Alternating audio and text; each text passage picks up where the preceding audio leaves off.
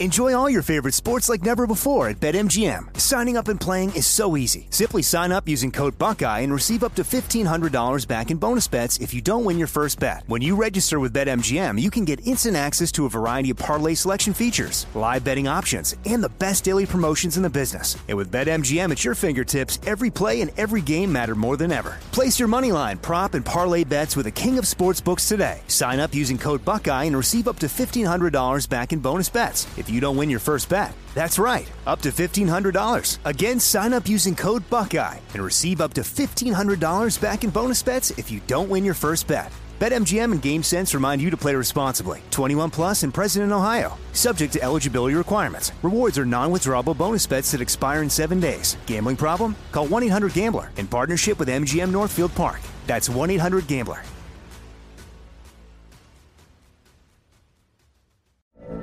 From BBC Radio 4, Britain's biggest paranormal podcast is going on a road trip. I thought in that moment, oh my God, we've summoned something from this board. This is Uncanny USA. He says, somebody's in the house, and I screamed.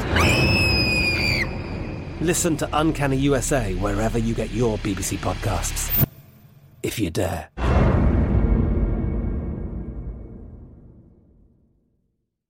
This is your moment, your time to shine, your comeback.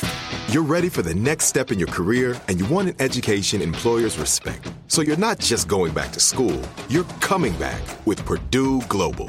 Backed by Purdue University, one of the nation's most respected public universities, Purdue Global is built for people who bring their life experience into the online classroom. Purdue Global, Purdue's online university for working adults. Start your comeback today at purdueglobal.edu.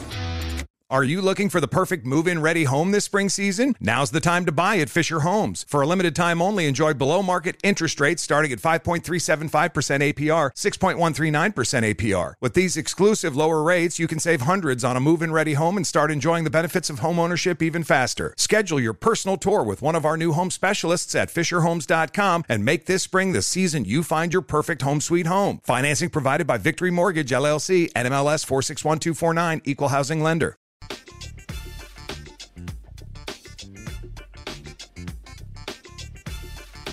Today is Friday, July 24th, 2020. Coming up on Roland Martin Unfiltered, is the presence of federal agents in Portland making the problem there worse? And are these actually federal agents or private contractors? We'll talk with retired Lieutenant General Russell Honore. In Chicago, there are massive protests. The DOJ is launching an investigation into the Trump administration's use of force against protesters. And those protesters in Chicago, boy, they showed up at the home of Mayor Lori Lightfoot, making it perfectly clear they don't want federal troops in the city. Mayors are on the front lines of policy battles about the COVID-19 response and whether the city should reopen. We'll talk with Louisville Mayor Greg Fisher about that and get an update on the case of Breonna Taylor. A group of young black lawyers have launched a campaign to get out the vote. We'll talk to one of them about the initiative. Also, LeBron James' anti-voter suppression group plans to register thousands of felons before November. They're actually paying off their fines. And so that's something that Desmond Meade and Shannon Meade have been working on. Also, folks, the Senate has passed a $740 billion defense bill that includes money to remove Confederate names from military bases, yet Donald Trump still wants them on there. Also, we'll show you the latest anti-Trump ads put out by a variety of groups, and we'll update you on how Ebony potentially could be forced into bankruptcy. Also, we have the funeral plans for the late Congressman John Lewis. Plus, the Whispers are back. They'll join us to talk about their latest project. Folks, it is time to bring the funk on Roland Martin Unfiltered. Let's go. He's got it. Whatever the miss, he's on it. Whatever it is, he's got the scoop, the fact, the find. And when it breaks, he's right on time and it's rolling. Best believe he's knowing. Putting it down from sports to news to politics. With entertainment just for kicks, he's rolling. It's on go, roll, y'all. It's Roland Martin, yeah.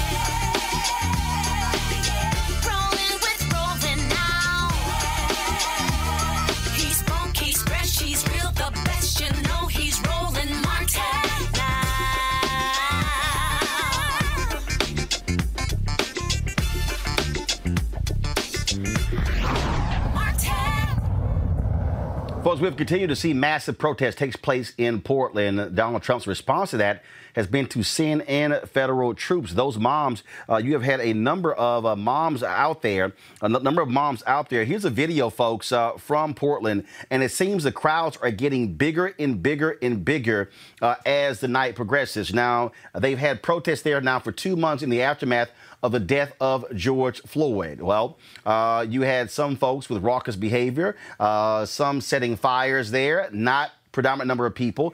Donald Trump's response to that was to actually send in various federal troops. This is right here, more video here where the folks were chanting. You can even hear them say it, hands up, don't shoot. Hands up, please don't shoot me. Hands up, please don't shoot me. Hands up, please don't shoot me. Hands up, please don't shoot me. Hands up, please don't shoot me. Hands up, please don't shoot me. Hands up, please don't shoot me. They've had nightly clashes outside the federal courthouse there, and also we've seen protests in Oakland, California, Detroit, Michigan, and other cities. 2 cities that Trump says have gotten out of control, and he wants to send troops. In Chicago, Mayor Lori Lightfoot said the city could use help containing violent crime. We'll talk about that in just a second. Lieutenant General Russell Honore, he actually posted this photo on his Twitter feed, raising the question, are we actually seeing federal agents dressed in military gear, or are we seeing private contractors? The tweet that he sent out, this was the photo that he actually posted on his Twitter feed today. And you see that ZTI that is on that particular uniform right there. And so this is the tweet that he sent. He said, that, first of all, let me go ahead and pull this out right here. His initial tweet said, I'm being told by someone on Twitter that ZTI is call signs for the U.S. Marshal. He said he requests the DHS government to say these are call signs. If I'm wrong, I apologize. This is another reason we want all police to stop using military uniforms. We'll see DHS make a statement. Then the response was, sir, some of these agents wear SRT patches or helmets. SRT is a private security company. So the initial tweet that General Honore has sent out raised this question where he said, I'm being told by someone on Twitter that ZT1 is call signs. First of all, actually, it was an earlier one where he talked about, he showed various patch numbers on there. But again, he's raising the question, who are these individuals? The Trump administration won't really say. Joining us right now is retired General Russell Honore. General, I'm glad to have you here. General, is this part of the problem that they don't want to be honest with Congress? They don't want to have any sort of testimony. They don't want to tell people who they are. They're driving unmarked vehicles. They're snatching people. Their names are not shown. You have no idea who they are. We don't know if these are private contractors, U.S. Marshals, agents that are part of some other Department of Homeland Security. We have no idea.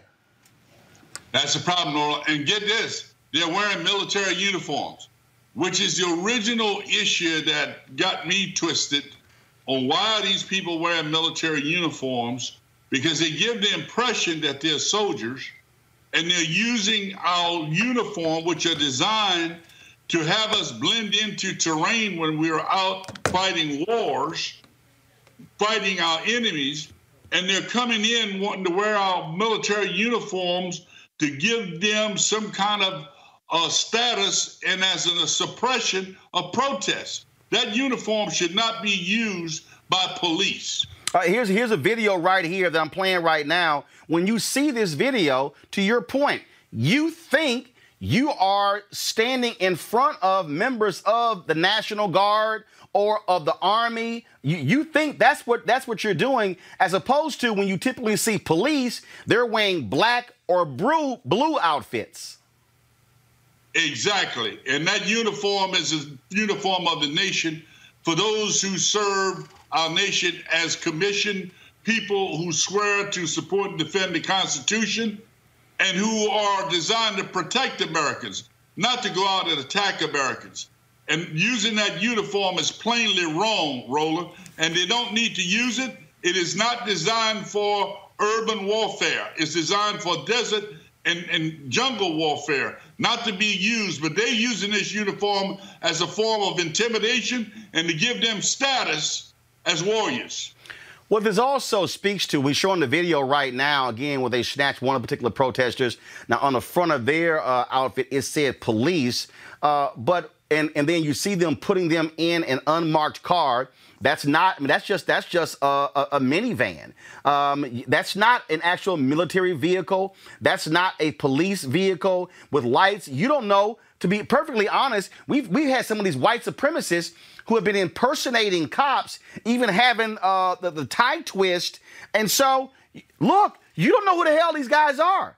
These literally, the way they're dressed and just having an outfit that says police, you could get that gear right now at some of these paramilitary places I know about in Virginia. So you don't know if I'm actually dealing with cops, military, or white supremacists or some other group. Absolutely. That is why these groups should not be operating independently of local police and local state police. This is totally wrong. We know that federal guards, U.S. Marshal, can be used to protect federal buildings. That is the extent of their work. The way I understand the law and their authorities is to protect federal buildings, not to go out on the street and snatching people up. I don't know where that authority came from, but all these smart lawyers we got in the world, somebody needs to channel this in court immediately. Well, that's really, and so part of the problem here, you have the Oregon Attorney General, mayor there demanding answers. They haven't even told Oregon state officials exactly who these folks are. Yeah, I just hope nothing bad happened. I hope our people up there stay safe. They don't challenge these idiots too much. Stand their ground, stay away from them, and so nobody get hurt, because I'm not quite sure what these people will do, because nobody can tell you who they are. And I know there are a lot of good federal officers, but I have no idea who these people are and what they're doing, and they need to get the hell out of military uniforms.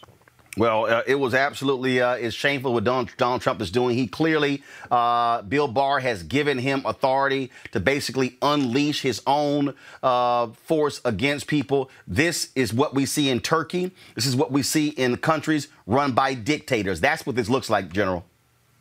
Well, yeah, and we don't need that here, Roland. I guess the biggest thing is that everybody just need to get motivated and make sure they go vote, because we cannot live with this anymore. Absolutely, absolutely. General Russell Honore, we certainly appreciate it. Thanks so very much, sir. Wear your mask. Be safe. Indeed, indeed. All right, folks, last night in Chicago, massive protest took place there as they wanted the two Columbus statues coming down. Go to my iPad, Henry. This is video right here of what took place last night in Chicago, where police also began to use tear gas against them. There were people who were, of course, trying to remove that statue. Because of these massive protests, that took place, Mayor Lori Lightfoot realized that she had a significant issue on her hand. As a result, they did begin to remove two of those particular statues. This is video. Actually, I'm going to pull it right here.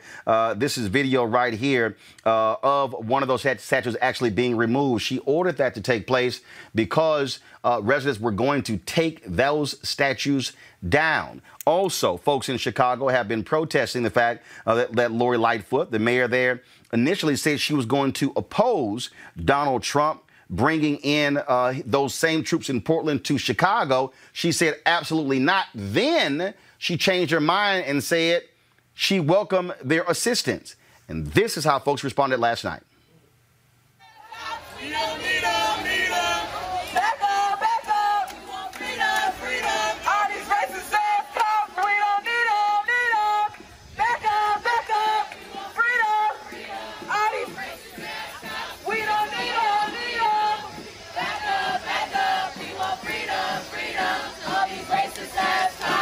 Since we know how you really feel, it's how we feel. Fuck Donald Trump. Fuck Donald Trump. Yeah, nigga, fuck Donald Trump. Yeah, fuck Donald Trump. Fuck Donald Trump. Yeah, fuck Donald Trump. Yeah, nigga, fuck Donald Trump. Well, these protesters were not playing. They were actually near Lori Lightfoot's home. This is earlier videos. They were actually marching down the street to her home in Logan Square.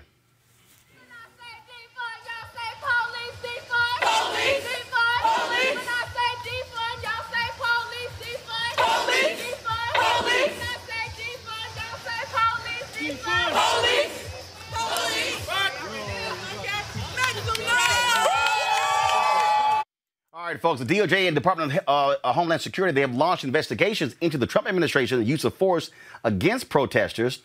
DOJ Inspector General Michael Horowitz has launched that investigation. They will investigate the use of force allegations that took place in Portland and Washington, D.C. Now, the Department of Homeland Security Inspector General Joseph Cuffari also announced an investigation. The office will investigate the detainment and placement of protesters in unmarked vehicles by DHS law enforcement. Now, those investigations come after top Democrats wrote a letter to both inspectors generals. The letter urges for review into the actions of federal law enforcement. Folks, what we are seeing all across this country are protesters in these cities making it perfectly clear they want to see changes in this country. Here we are nearly 10 weeks after the murder of George Floyd. That is what has unleashed these protests all across the country. We're seeing continuous protests happen every single night. Although you're not really seeing lots of attention on national media, these protesters are going out there. Portland right now is getting the lion's share of attention, but we're still seeing protests in Chicago, as we said, in Oakland, in San Francisco, all different parts of the country. They're targeting this whole issue of defund the police, which really means shifting the resources away from all of these dollars going towards law enforcement and shifting dollars into other areas to address issues like mental health and the homeless. Now, again, local officials are trying to deal with this in the midst of the COVID-19 pandemic. You throw in racial unrest, the whole economic recovery, all sort of things are going on. In just a second, we're going to talk to the head of the U.S. Conference of Mayors, of course, the mayor out of Louisville, Kentucky, Greg Fisher. Folks, let me know when he is there. But I want to right now bring in our panel, Rob Richardson. He is the host of Disruption Now podcast. Derek Holly, president, Reaching America, and political analyst, Dr. Niambe Carter, Howard University Department of Political Science. I'm going to start with you, Rob. You heard the general there. The issue that we're dealing with right now in Portland, how do you not tell local and state officials who the hell these people are? You're snatching people off the streets. You're putting them in unmarked vehicles. You've got these so-called troops, okay, which we know really is military. They're wearing camouflage gear. You heard what General Russell Honore had to say. People don't know who these folks are. No name identification, no nothing. All you see is camouflage outfit, police in some cases. Yeah, well, you have a president that doesn't believe in the rule of law, so it's not surprising that he's going to do things like this and not actually consult with local authorities. Just a little check here. Like, it rarely happens in American history. It's hardly ever happened where you have the president and he goes into local communities without the support of the local communities. And not only does he not have the support, he doesn't even tell them he's coming in, and they go in unmarked cars. That doesn't sound like something America would be proud of. That sounds something like Russia would do. But I guess this president wants to be like Russia. I guess he's coming close to that goal, because secret police snatching protesters off the street because you disagree with them, like, this is what we're doing. This is not who we're supposed to be, but this is who this president is. It's up to us to make sure that we take our protest and make sure we go to the polls, because if this continues, if we're able to validate this, if you think this is bad, just wait till we get another round of this. We can't do it. We can't afford it as a country. Secret police, that's not America, Derek. And the Trump administration doesn't want to give any answers. Their whole deal is, oh, no, we don't care. We don't really answer to anybody. But to have individuals who work for the federal government and you don't even know, the point I made to the general, we have examples where the cops actually arrested individuals, white supremacists, who were impersonating cops, looking like cops, having their twisted ties. You don't know who the hell these people are. My response is, who the hell are these fake-ass protesters who are out tearing up the streets in Portland, Oregon right now? If you weren't tearing up the streets and acting like you were supposed to, you wouldn't get arrested. So Derek, hold up, Derek. Hold on. Wait a minute, hold up. You don't care who they are? Hold up. You don't, wait, one second. Derek, one second. Derek, hold up 1 second. No, hold up. You just said, Derek, you just answered the question. You just said you don't care who these federal folks are?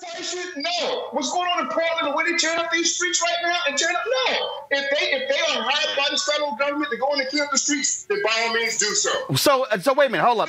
So we are in the United States. 1 second. Derek, we're in the United States of America.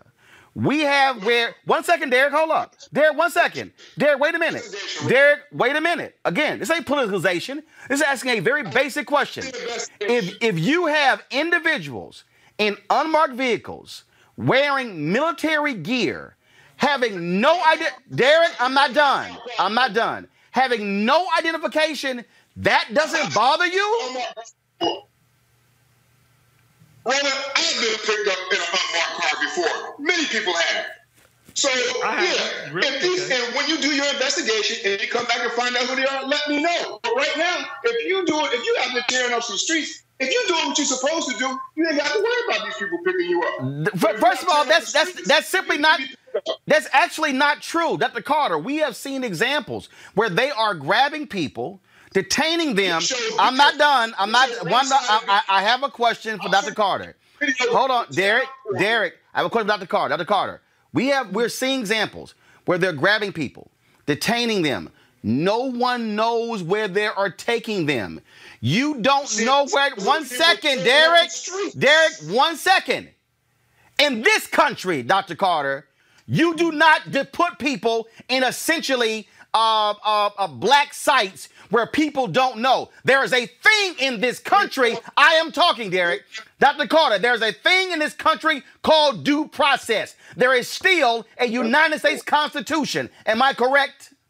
Well, that's the problem with this. I think what they're doing is actually making things more violent and making things more confusing and actually putting the lives of actual law enforcement, local law enforcement, and the military in danger because people don't know who these people are. And taking somebody off the street is called kidnapping, right? There is no identification. If something happened to me or anyone else, my parents or anyone who cared about me wouldn't know where I was, wouldn't know how to come get me. And I think this is the kind of behavior you see in states that are trying to legitimize military authority. This is what we would call a failed state under any other circumstances. I think that's the part that is really disturbing or should be disturbing for people, is that having federal law enforcement or people with federal authority, right? Because we don't even know that they're law enforcement or military, is the really scary part, because this is the kind of things that you see countries do when they want you to get used to military rule. And that's not something that Americans are used to and shouldn't become used to and shouldn't legitimize in this moment. I don't care how much you want law and order. It shouldn't come at the expense of constitutional principles and constitutional rights. So Derek,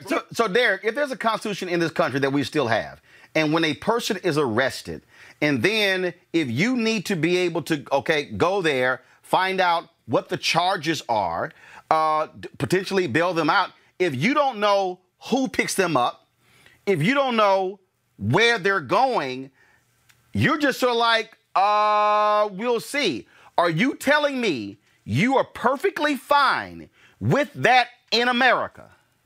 No, and you're putting words in my mouth. That is not what I said. No, I am not absolutely okay with that. But what I am okay with, if your ass is out tearing up, you need to be arrested. Okay, but Derek, your investigation. There, we got that. You asked me a question, bro. You asked me a question. Now, go do your investigation and find out who these individuals are. And once you come back and find out who they are, because these people that they arrested, because I've seen some reports, everyone that they arrested, they let them go. So this narrative you pushing right now that the people got locked up and we didn't know where they were, we couldn't get released, that's bull. Because everyone that got locked up, according to these other reports I've seen, what reports? They were all released. No, what reports? Because where? What reports? These guys did not have the authority to arrest them. What reports? I watched it on the news right here. Watch it. What news? This is what is it called? I mean, I think even 5. No, hold on. Doc, hold on. Newsy. N-E-W-S-Y. So Derek, I just want to be clear. Hold on. I just want to be clear. You just said that these people are getting picked up, arrested, then let go because one second. Derek, 1 second. Derek, 1 second. Derek, 1 second. You just said. I just want to be clear. Derek, I'm going to finish. I just said. No, let me play it back. You just said they're being Derek, hold up. You said they're being picked up, arrested, detained, then let go. 1 second. Then let go because the folks who picked them up didn't have the authority to do so. Is that what you just said? That's what I just said. So isn't that the problem? The problem is getting these Bammers off the street. Wow. That's what the problem is. Rob, I don't understand what I just heard. Derek just said they have been arrested, detained, investigated, and then wait, hold on, let go because the federals didn't have the authority. Isn't that the problem, Rob? You said arrested. Listen, you used the Derek, word hold on. Rob, go ahead. You have people like Derek who will argue, yell, and scream about small government when a Democrat's in office. Suddenly, this is the biggest overreach of government I've ever seen, and everybody's silent or they're going along with this. Like, I don't understand. Either you believe in the rule of law or you don't. Either you believe in small, limited government or you don't. Clearly, you don't. And someone's rights being violated, having secret police on the street to go after protesters because you don't like the type of protest you do that they're doing. These ain't protesters, Rob. These are not protesters. Derek, there's another problem. I said in the beginning. One second, Rob. Derek. Hold on. 1 second. Rob is going to finish. One second. Rob is going to finish. I'm going to go to Derek. Dr. Carter's going to get her point in. Then I'm going to my next guest. Rob. I want to know where you were with Cliven Bundy when President Obama was president, and you have people that were on federal property taking it over with guns. President Obama actually backed off, but they were there, and people were complaining about big government. Now we have people that are standing for Black Lives Matter, wanting to remove statues of Christopher Columbus for all the things that he did. And you're saying let's just let the secret police come in and take people. No, Rob, that's not Rob. You're putting words in my mouth. Rob, you're putting words in my mouth. What do you say? You're putting words in my mouth. What did you say? All right, Derek, make your point. These same people that you claim are protesters are the same ones that showed up at Mayor Lightfoot's house and Mayor Muriel Bowser's house here in Washington, D.C. These same peaceful protesters who these are Democratic leaders right now, but these same peaceful protesters are showing up at Mayor Bowser's house because of school board choices about going back to school. These people at Lightfoot's house are showing up not because he's sending in those same people in uniforms that in Portland, because they're sending an FBI task force to deal with some of these gangs and the shootings that is going on. So these people are out in front of her house just because of that. So the narrative that you're pushing that you're trying to put in my mouth, no, that's wrong, man. One second, Dr. Carter. I was just going to say, I think it doesn't really matter who's in office. Protesters have a right to be where they are supposed to, where they want to be, and protest in the way that they see fit. When they were in front of Muriel Bowser's house, Mayor Lightfoot's house, that was because they felt that there was an injustice. That's what protests are there for. That's why the Constitution protects people's ability to protest. I think it echoes the fact that many of these issues are nonpartisan. Right? Black Lives Matter is about Black Lives Matter, regardless of whether it's Democrats or Republicans in office. So it doesn't matter all the signals that people send if the people in those communities feel that the moves that the leaders in charge are making are going to make their lives more dangerous and not more safe. So I feel like whether it's Chicago, D.C., or any other place that Derek wants to talk about, the idea of people that you don't know who are not from your local community that can round you up just to let you go or do any other thing we don't know, is a really scary one, and no one should feel comfortable with that. Right now, I want to bring in the mayor of Louisville, Kentucky. He's also the president of the U.S. Conference of Mayors, Greg Fisher. Mayor Fisher, glad to have you back on Roland Martin Unfiltered. So let me ask you this, Mayor. If Donald Trump decided to send federal agents into Louisville, not tell you, not tell the Attorney General, not tell the governor, and they begin to arrest protesters, and you had no idea, what would be your response? Much like the emotion you're showing, Roland, extraordinarily troubling. I mean, this is not the United States of America where you see that type of activity going on. I mean, if there's coordinated use of law enforcement, great. I mean, everybody can use some help at different points in times if it's done effectively, and it's led by the local officials that know what's going on the ground. But for people just to come in and start doing their thing like we're seeing in Portland right now, you can see it just makes the problem even bigger. And the thing that people really need to, I think, to understand is that, for instance, there's a process even in states.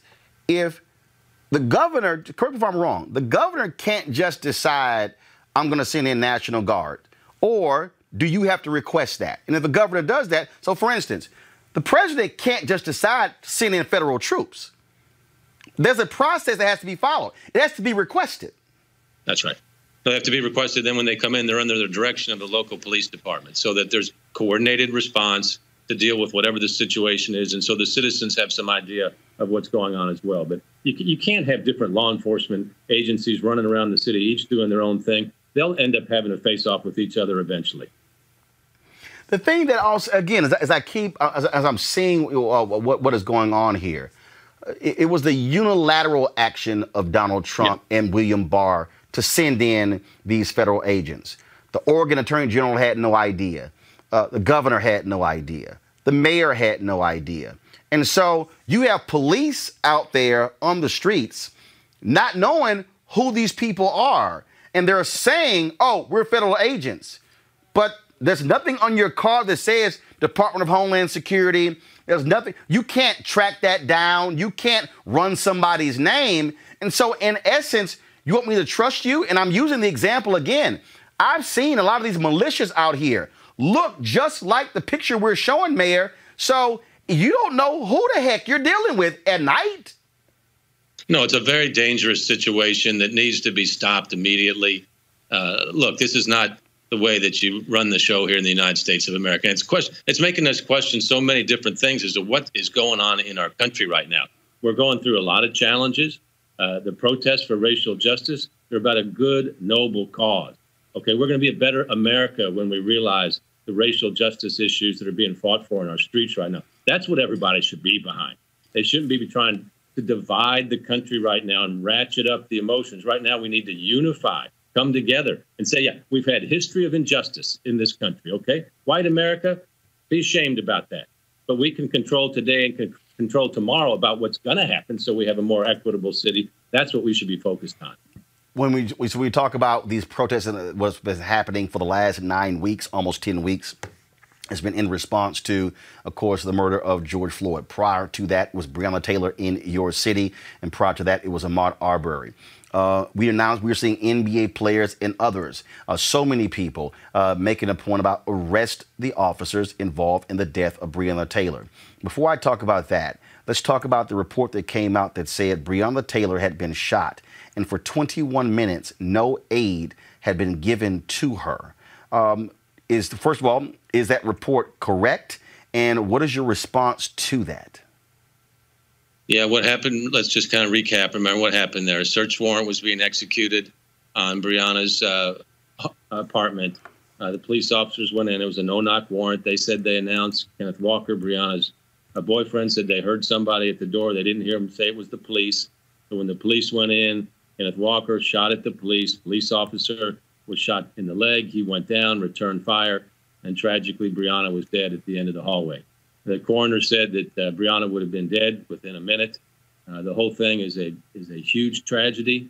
Obviously, the police officers retreated because they thought that they were being fired on from inside of the apartment. So, the whole thing, Roland, is just a mess. And what's at the root of the problem is that even though our city has been a leader in releasing body camera evidence when there's been officer-involved shootings, which happens occasionally, unfortunately, in this case, it was undercover narcotics agents delivering the search warrant, so they didn't have body cameras on. So unlike George Floyd or what took place with Rayshard Brooks, where you had body camera, you knew exactly what happened. So unfortunately, that's what we don't have in this case. Now, we've since changed that. We passed Breonna's law, which bans no-knock warrants and requires the use of body cameras for anybody that's executing a search warrant. The other thing is that the officer who fired 10 rounds, those 10 rounds were fired from the outside? So he had not even ascertained what was the conditions on the inside. He fired from the patio? So, Roland, believe it or not, I am constricted by Kentucky law. I have a gag order on me on what I can say about this by law. But what I can tell you is that his termination letter summarizes what you just said. And of course, it's a termination letter because of his activity firing blindly, which of course police officers are not allowed to do. Recognizing that gag order there, how do you respond to the continual calls for other officers to be fired. Only one has been fired thus far. He's appealing his firing. Today, even when you talk about just shock some people, I was looking at the Twitter feed, the Tampa Bay Rays, you have so many people, again, who are responding to all of this, and I'm trying to pull the tweet up. They sent a tweet out saying, if I can find it, that it's, I think it says something along the lines of, here's right here. Today is opening day, which means it's a great day to arrest the killers of Breonna Taylor. You have so many people who still think justice has not been fully served in Louisville, Kentucky. That's right. And so that's why when this case took place, I asked the FBI, the Attorney General, and the U.S. Attorney to look at it as well. So it just wasn't our own police department investigating. So the case is with our Attorney General right now, Daniel Cameron. He's going to be making any type of decisions moving forward in terms of criminal charges or not. The officers, what they had in common was they were all at the scene. Okay, that was it. The individual activities that took place then are what will be analyzed. And obviously the one officer that we could take action on, we did that. Now, at the crux of this whole problem and what I'm calling for reform here in our city and our state are to change these laws, Roland, like the gag order I just mentioned, KRS 67C, stronger civilian police oversight so that group has subpoena power. Because the balance between our citizens' right to know what's taking place versus officers' due process rights is out of balance. Citizens, when they don't hear what's going on in a case, they automatically think secrecy, they automatically think cover-up. Cover-ups never work. The truth always comes out. But we don't have a process that allows that to take place. And when I talk to police officers about this, good police officers want more transparency and accountability as well, because it puts a cloud on the entire police force. So I am hopeful that we will be able to get those laws changed because it's overdue. And if you don't have police community legitimacy, which is the result of these situations when you don't understand what's going on, that leads to distrust and obviously breakdown in a community. So these changes have got to come, and I'm fighting for these changes. You fired the police chief after there was a shooting where a popular barbecue owner was shot and killed, tied around the curfew. The officers involved in that were not wearing their body cameras. The same thing in the case of Breonna Taylor. Are you looking to change the procedures there in Louisville? And I've always advocated this, that if a police officer does not turn their body camera on, that's automatic expulsion. Yeah. No, that incident you're talking about, they had body cameras. They were not on. Some other officers that were around the scene did have those on as well. These, we're doing a top-to-bottom review of all of LMPD right now, Louisville Metro Police Department, so we can have that complete when we have a new police chief come in as well. So each and every one of these things are going to be looked at because people have got to know. We were a leader in body cameras and putting them on because we wanted to have this exact history of what takes place when citizens and police interact with each other. And frankly, I want to change the whole situation. So when police and citizens are interacting, citizens say, our guardians are here. That is not the case with American policing today. So we need massive police reform. This is one of our work groups with the U.S. Conference of Mayors. Police reform and racial justice, dismantling systemic racism is another one of these things. We have got to take this moment here in America, as painful and as disruptive as it is, rightly disruptive, I might say, to make fundamental systemic change with policing so it enhances legitimacy in our community. So where the community actually says, okay, our police are here, it's a good thing. We got a long way to go, but we got to get started. I got to ask you this here. Obviously, cities are now dealing with these calls to defund the police. We're seeing councils in Seattle vote over the objections of the mayor and the police chief. But folks are also talking about shifting resources. That doesn't mean getting rid of police departments, but it's rethinking. In San Francisco, they're talking about sending out mental health professionals. What are you looking at? What are you hearing from mayors in your position as president of the U.S. Conference of Mayors in terms of how they are dealing with this? Because if the protests have not been happening in their city, they're coming. Oh, that's right. There's been protests in over 2,000 cities and towns in America right now. So hopefully America will wake up to this.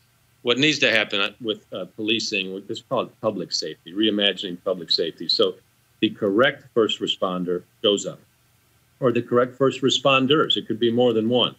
So if it's a homeless person, you're getting somebody there that can help with the services for the people that are suffering from homeless or domestic violence, mental illness, whatever it might be, housing affordability, education specialists, out of school time.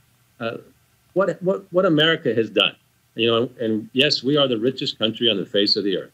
But the way that we've allocated our money has resulted in the development of too many of our people living in poverty that then incentivizes people oftentimes to do illegal activity, which leads to interactions with the police.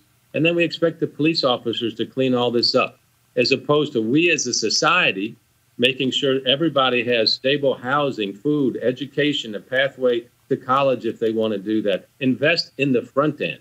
And then you'll have less need for police officers that we expect to be superheroes to clean all of our society's problems up. Changing our drug laws is part of this as well. So we just can't think about this moment of one case or another. We've got to think about changing a lot of our societal systems to go from a minimum wage to a living wage. I can tell you, Roland, that the majority of problems in a mayor's office are due to poverty. Imagine a country where we didn't have poverty. We have enough money as the United States of America to do that because we're wealthier than countries in Scandinavia or Northern Europe that have figured it out. We just have got to quit being so greedy as America and put some type of balance back to capitalism to rework our whole system that downstream will lead to much more peaceful cities. Mayor Greg Fisher, Louisville, we certainly appreciate it. Thank you so very much. Thank you, Roland. Take care. All right, back to our panel here with Dr. Carter. Bottom line is here, cities, as the mayor said there, cities are going to have to confront this. And if they aren't coming up with plans right now, they better, because the reality is we can't police our way out of everything. Absolutely. And I think what the mayor was hinting at is that this is going to be a holistic set of solutions to really complicated problems, from housing to living wages to education, etc. All of those things are connected. And when you were thinking about sort of the environmental injustices that many of these same communities face, the over-policing, all of this really creates an environment of distrust and doesn't really allow for the kind of peaceful protest that I think many people would prefer to see. I mean, these things don't start in one moment. George Floyd may have been the match, but the fuse was already there, right? So this is, I think these protests have been going on for a lot longer than people thought they would, and they will continue to go on because I think we have an appetite for it. And currently, with COVID-19 and everything else that's going on, many of our lives are standing still, and we're inching closer to August, where many of the safety nets for people because of COVID-19 are going to expire. So it's going to be a really brutal fall. And so we should expect to see more of this. And if we don't do anything now, we will reap the whirlwind of that. Bottom line, Rob, pressure is what changes things in this country. Nothing changes in America voluntarily. And so these protests serve a useful purpose in getting politicians to understand they have to change the way we do business in this country. No question about that. I mean, nothing happens without protest. Nothing happens without direct action. And I'll say this in response to what the mayor said when he was talking about the culture of the police force. I think how you change the culture is actually focusing. Your culture is determined, unfortunately, by your worst acting officer. So when I've seen this play out, I saw it play out at the University of Cincinnati. We had a couple of officers that were acting out of line, but that determined the whole culture because it only takes one officer to do something to kill somebody. And so to the extent that they'll regulate those officers and make sure that they're held accountable, that's the only solution I see here.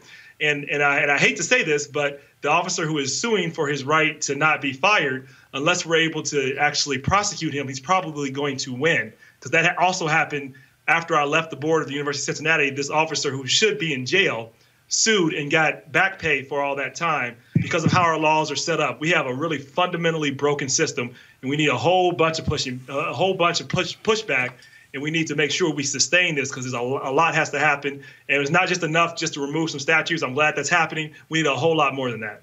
Bottom line is, Derek, again, people don't change unless they're forced to change. And so when you look at San Francisco, when the mayor, London Breed, they decided that as opposed to always sending cops out, they're going to send out mental health professionals. A lot of these situations that cops are going up against, they're dealing with people who have mental health issues. Cities and counties have drastically cut back on community health centers that dealt with this sort of stuff. And they pretty much just said, okay, fine, just leave it to the police, where just call the police for everything. When the mayor in Seattle came out with her announcement, they went through and they said, okay, why is the police department handling traffic tickets? Get it to the Department of Transportation.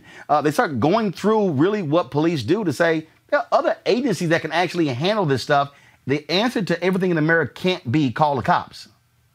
Agreed. Agree with you 100%, especially when it comes to mental health. And a lot of times when you come to these black communities, you don't need a police officer. You need a mental health expert. And I think if a lot of these policies are implemented around the country, it could bring down some of these this escalation, if you will, when it comes to the police. Because you're right, they shouldn't be handling every situation.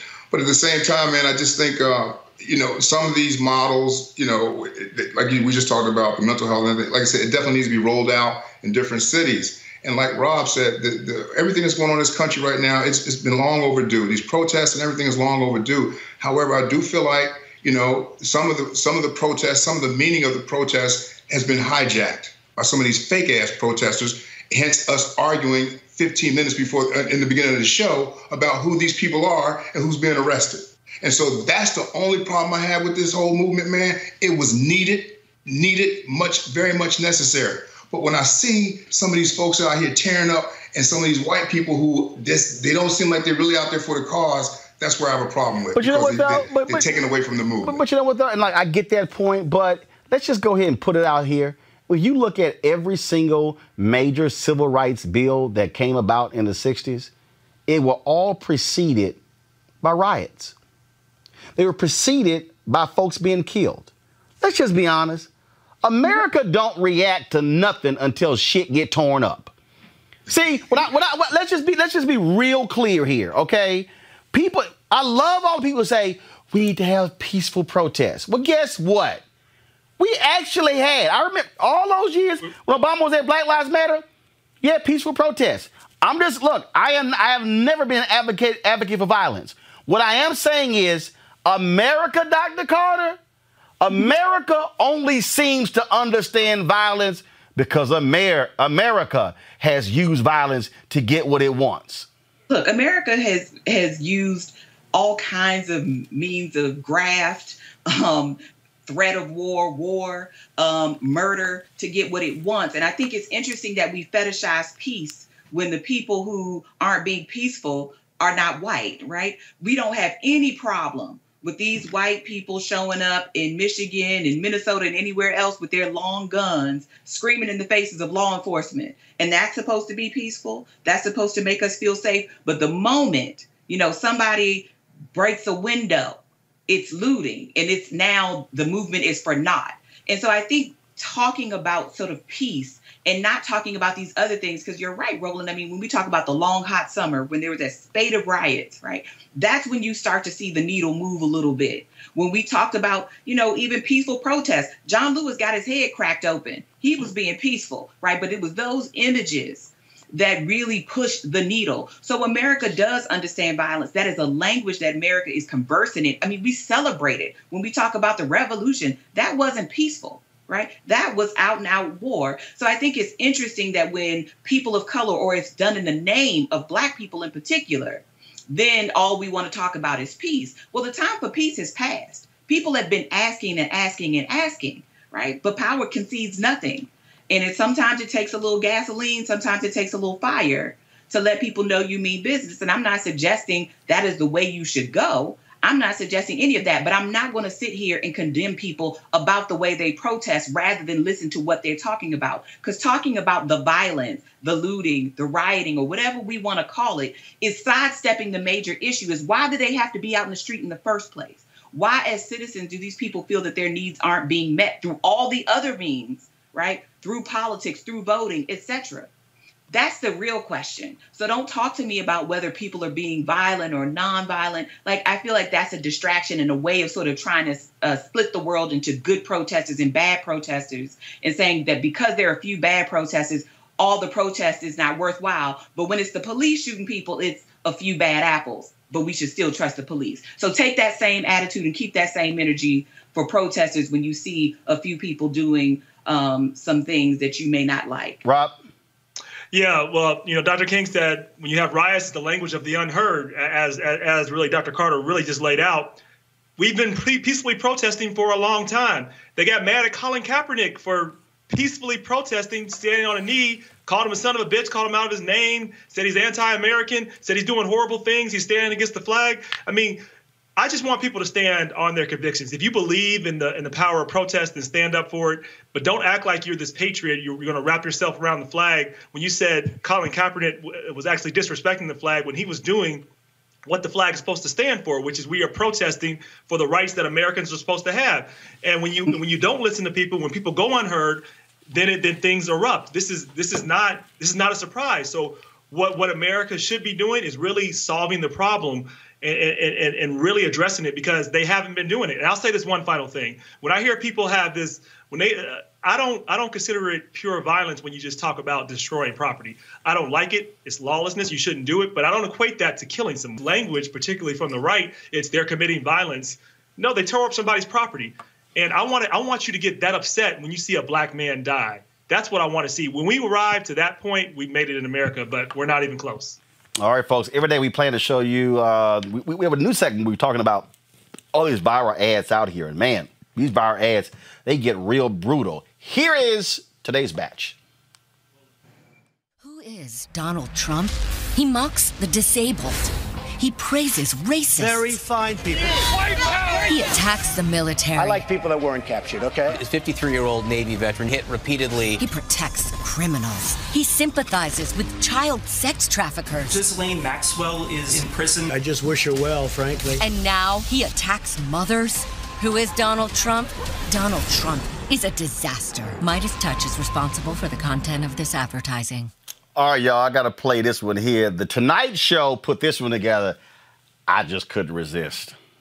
Can you help us? Yeah. Can you say person, woman, man, camera, TV? So it's person, woman, man, camera, TV. Hooray! Person, woman, man, camera, TV. Again! Person, woman, man, camera, TV. One more time! Person, woman, man, camera, TV.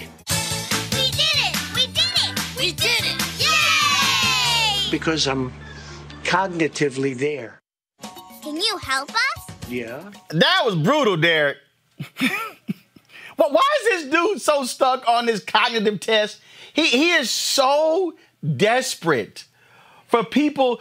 I'm smart. No, I'm really smart. No, I'm really, really smart.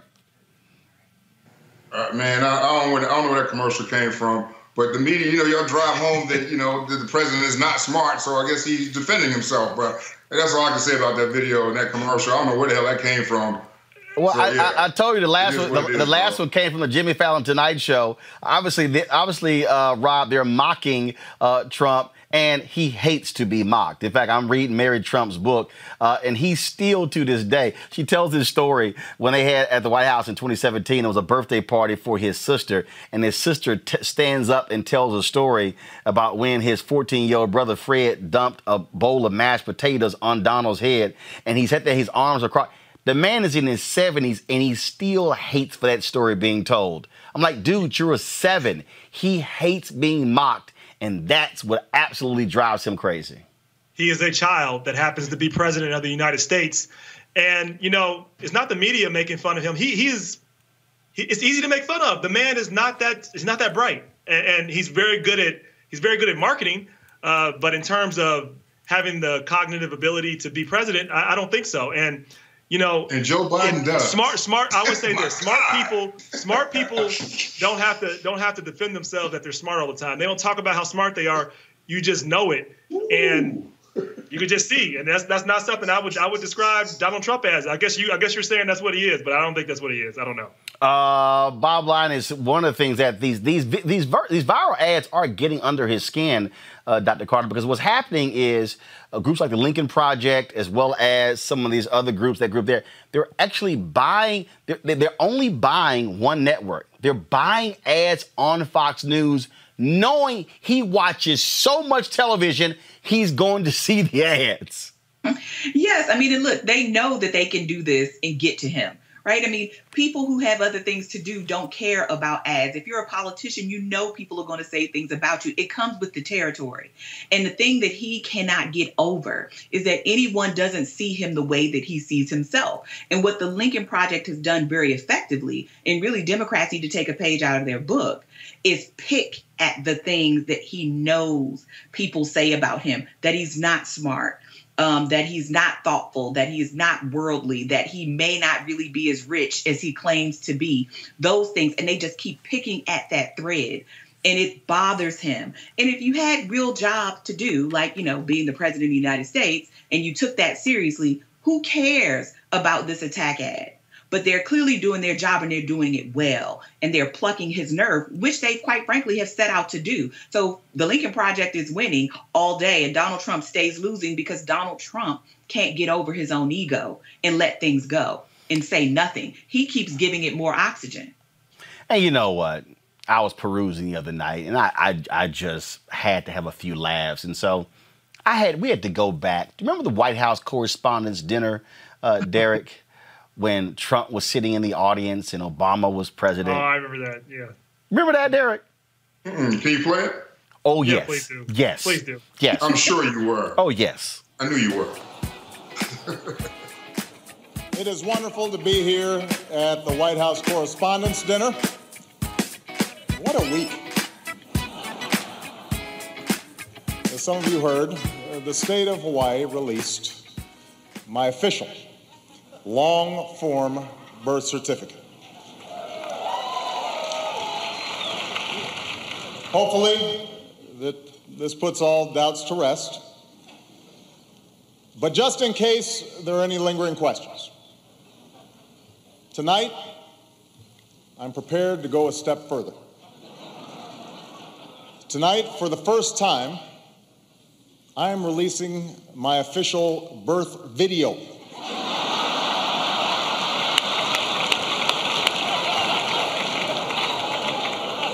Now, I warn you, no one has seen this footage in 50 years, not even me. But let's take a look.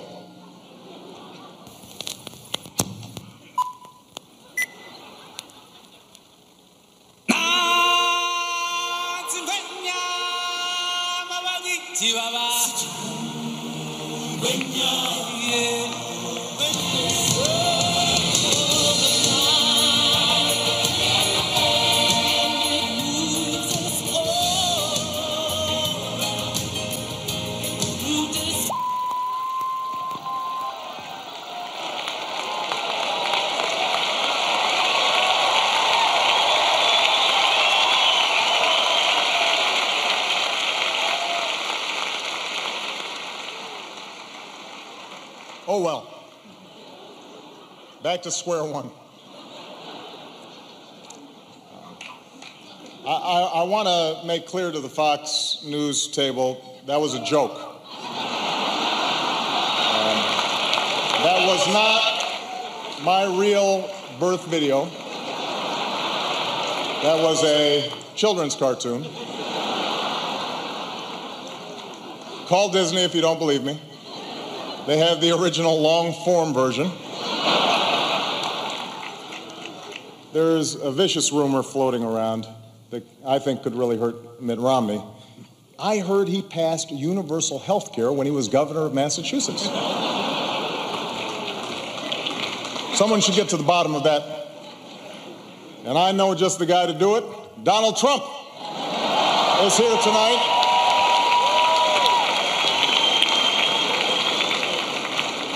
Now, I know that he's taken some flack lately, but no one is happier, no one is prouder to put this birth certificate matter to rest than the Donald. And that's because he can finally get back to focusing on the issues that matter. Like, did we fake the moon landing? What really happened in Roswell? And where are Biggie and Tupac?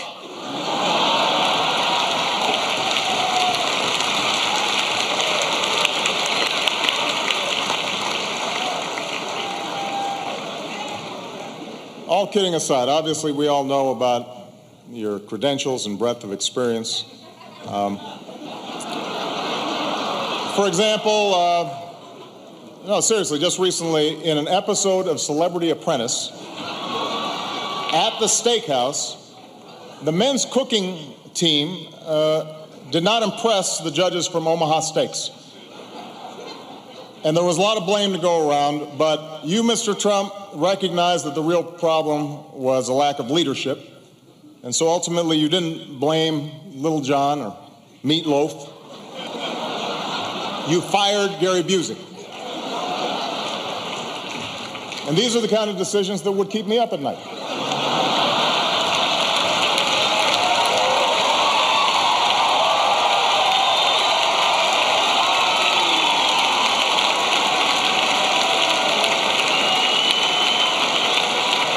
Well handled, sir. Well handled. There you go, Derek. Just a little reminder. 2011, man, I tuned out after the first couple of minutes. I just could not take it anymore. But it is what it is, bro. I was just wondering why he spent so much time on Trump at this White House Correspondents' Dinner. Because actually he gave it probably was about a 30-minute presentation. And so the whole point of the dinner is actually to mock people. Yeah. I understand that, but he spent a whole lot of time on Trump at that dinner. It was just 5 minutes. Birth certificate. It was just 5 minutes, and yeah, Rob, Niambi. No, Trump spent a whole lot of time on that line about that damn birth certificate. He did. I'll say this too. I think where we have to be careful is that we sometimes give more power than we should to Trump, and sometimes we do underestimate him. And I don't want to make the mistake because I know. And I think if Obama could take it all back, particularly in 2016, he definitely did a good job of mocking him, and no one thought he would be president, but the man is president. And so what I want to make sure we do is we tell the audience that this man will do anything and everything. He's putting secret police on the street. We have to do everything possible to get this man out of office and do not take anything for granted. I don't care what the poll. I don't care what the poll. I just say I don't care what the polls say. This man is unpollable. He could be. That's right. I just make sure people need to get out there and vote and do not underestimate anything. Obama was hilarious, and if Obama was running against Trump right now, I wouldn't have any worries. But we don't have Obama running, so we got to make sure people are inspired because we have to get out. We have to get Trump out. Period. But here's the deal. First of all, that was in 2011. That was before the 2012 election. That's when Donald Trump was doing the whole birther deal and all that sort of nonsense. But if you really want to blame somebody, Donald Trump, for winning, you talk about basically a sorry-ass Republican Party who had about 16 candidates, and they were all wimps because they were afraid to go after him like he did. And they were all with Jeb Bush, Christie. They had stood on that stage, attacked each other, and didn't want to deal with this lying fool, even though when you talk about, you know who actually probably should have ran against him? I don't know if y'all saw it. We can't show it because obviously ABC might put a strike on it. Go to YouTube, folks, and look at the 1990 interview, 18-minute interview that Barbara Walters did with Donald Trump. Y'all, I'm trying to tell y'all, everybody who's watching, when I say she laid him out and caught him in so many lies. It was lie after lie. And see, that's how you have to deal with Donald Trump. Chris Wallace just did it. See, you know Trump is going to lie. Chris Wallace sat there and had charts. This says right here. No, that's fake. That's fake. No, this came from your people. See, you can't. Here's the deal with Trump. Hillary Clinton's problem and the Democrats in 2016 and those Republicans is they operated by conventional politics. Agreed. You're dealing with a thug. Thugs don't play by rules. That's why I said I don't want to hear that Michelle Obama stuff. When they go low, we go high. No, when they go low, bust his ass in his ankles. And if he go lower than that, hit him at the bottom of his feet. You have to sit here and you have to mock him. You have to say, I'm telling you, the first debate, when he starts lying, this is what Joe Biden should say. That's a lie. He keeps going. That's a lie. Here you go again. That's another lie. That's a lie. That's a lie. That's a lie. Huh? Because both of them be standing up there. No. Well, actually, if I got those two, I can guarantee you, I can go ahead and just put this sucker in stone. Who gonna be the biggest liar on stage? And that's gonna be Donald Trump. Oh, please. Derek, come on. Derek, come on. You can't. Derek, seriously, Donald Trump will lie about a lie. Joe Biden will lie about a lie. What are you talking about? Are you literally trying to compare? Wait a minute. Are you literally trying to compare? I don't know why. Are you actually trying to compare? No, I didn't say best thing since sliced bread. I can guarantee you this. Joe Biden better than this lying fool. Y'all better get out and vote, or Trump gonna be in office. Oh no, trust me. We gonna do our part. We gonna do our part because I already made it perfectly clear, and we gonna say it over and over and over again. And it's real simple. Mobilize, organize, register, get your mail-in vote. If you want to vote early, and hashtag fire Trump in November. When we come back from this break, we'll talk about a young black lawyers group that's organizing to mobilize 1,000 black lawyers and law students to protect the right to vote, because you know damn well Trump and his Department of Justice sure as hell won't do it. That's next on Roland Martin Unfiltered. You want to support Roland Martin Unfiltered? Be sure to join our Bring the Funk fan club. Every dollar that you give to us supports our daily digital show. There's only one daily digital show out here that keeps it black and keep it real as Roland Martin Unfiltered. Support the Roland Martin Unfiltered daily digital show by going to RolandMartinUnfiltered.com. Our goal is to get 20,000 of our fans contributing $50 each for the whole year. You can make this possible. RolandMartinUnfiltered.com.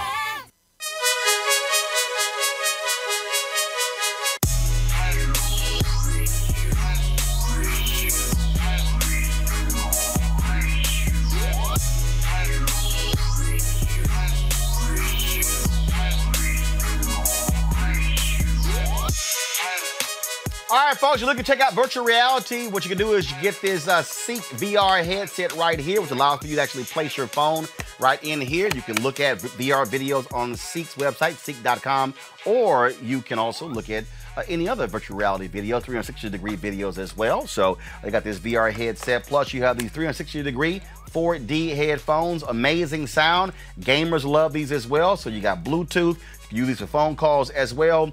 Watch videos, listen to music, you name it. All you got to do is go to Seek.com. Black-owned company. Mary Spio is the creator, inventor of these. Seek.com. Use the promo code right there, RMVIP2020, RMVIP2020. All right, folks, we told you about this group, the Young Black Lawyers Organizing Coalition.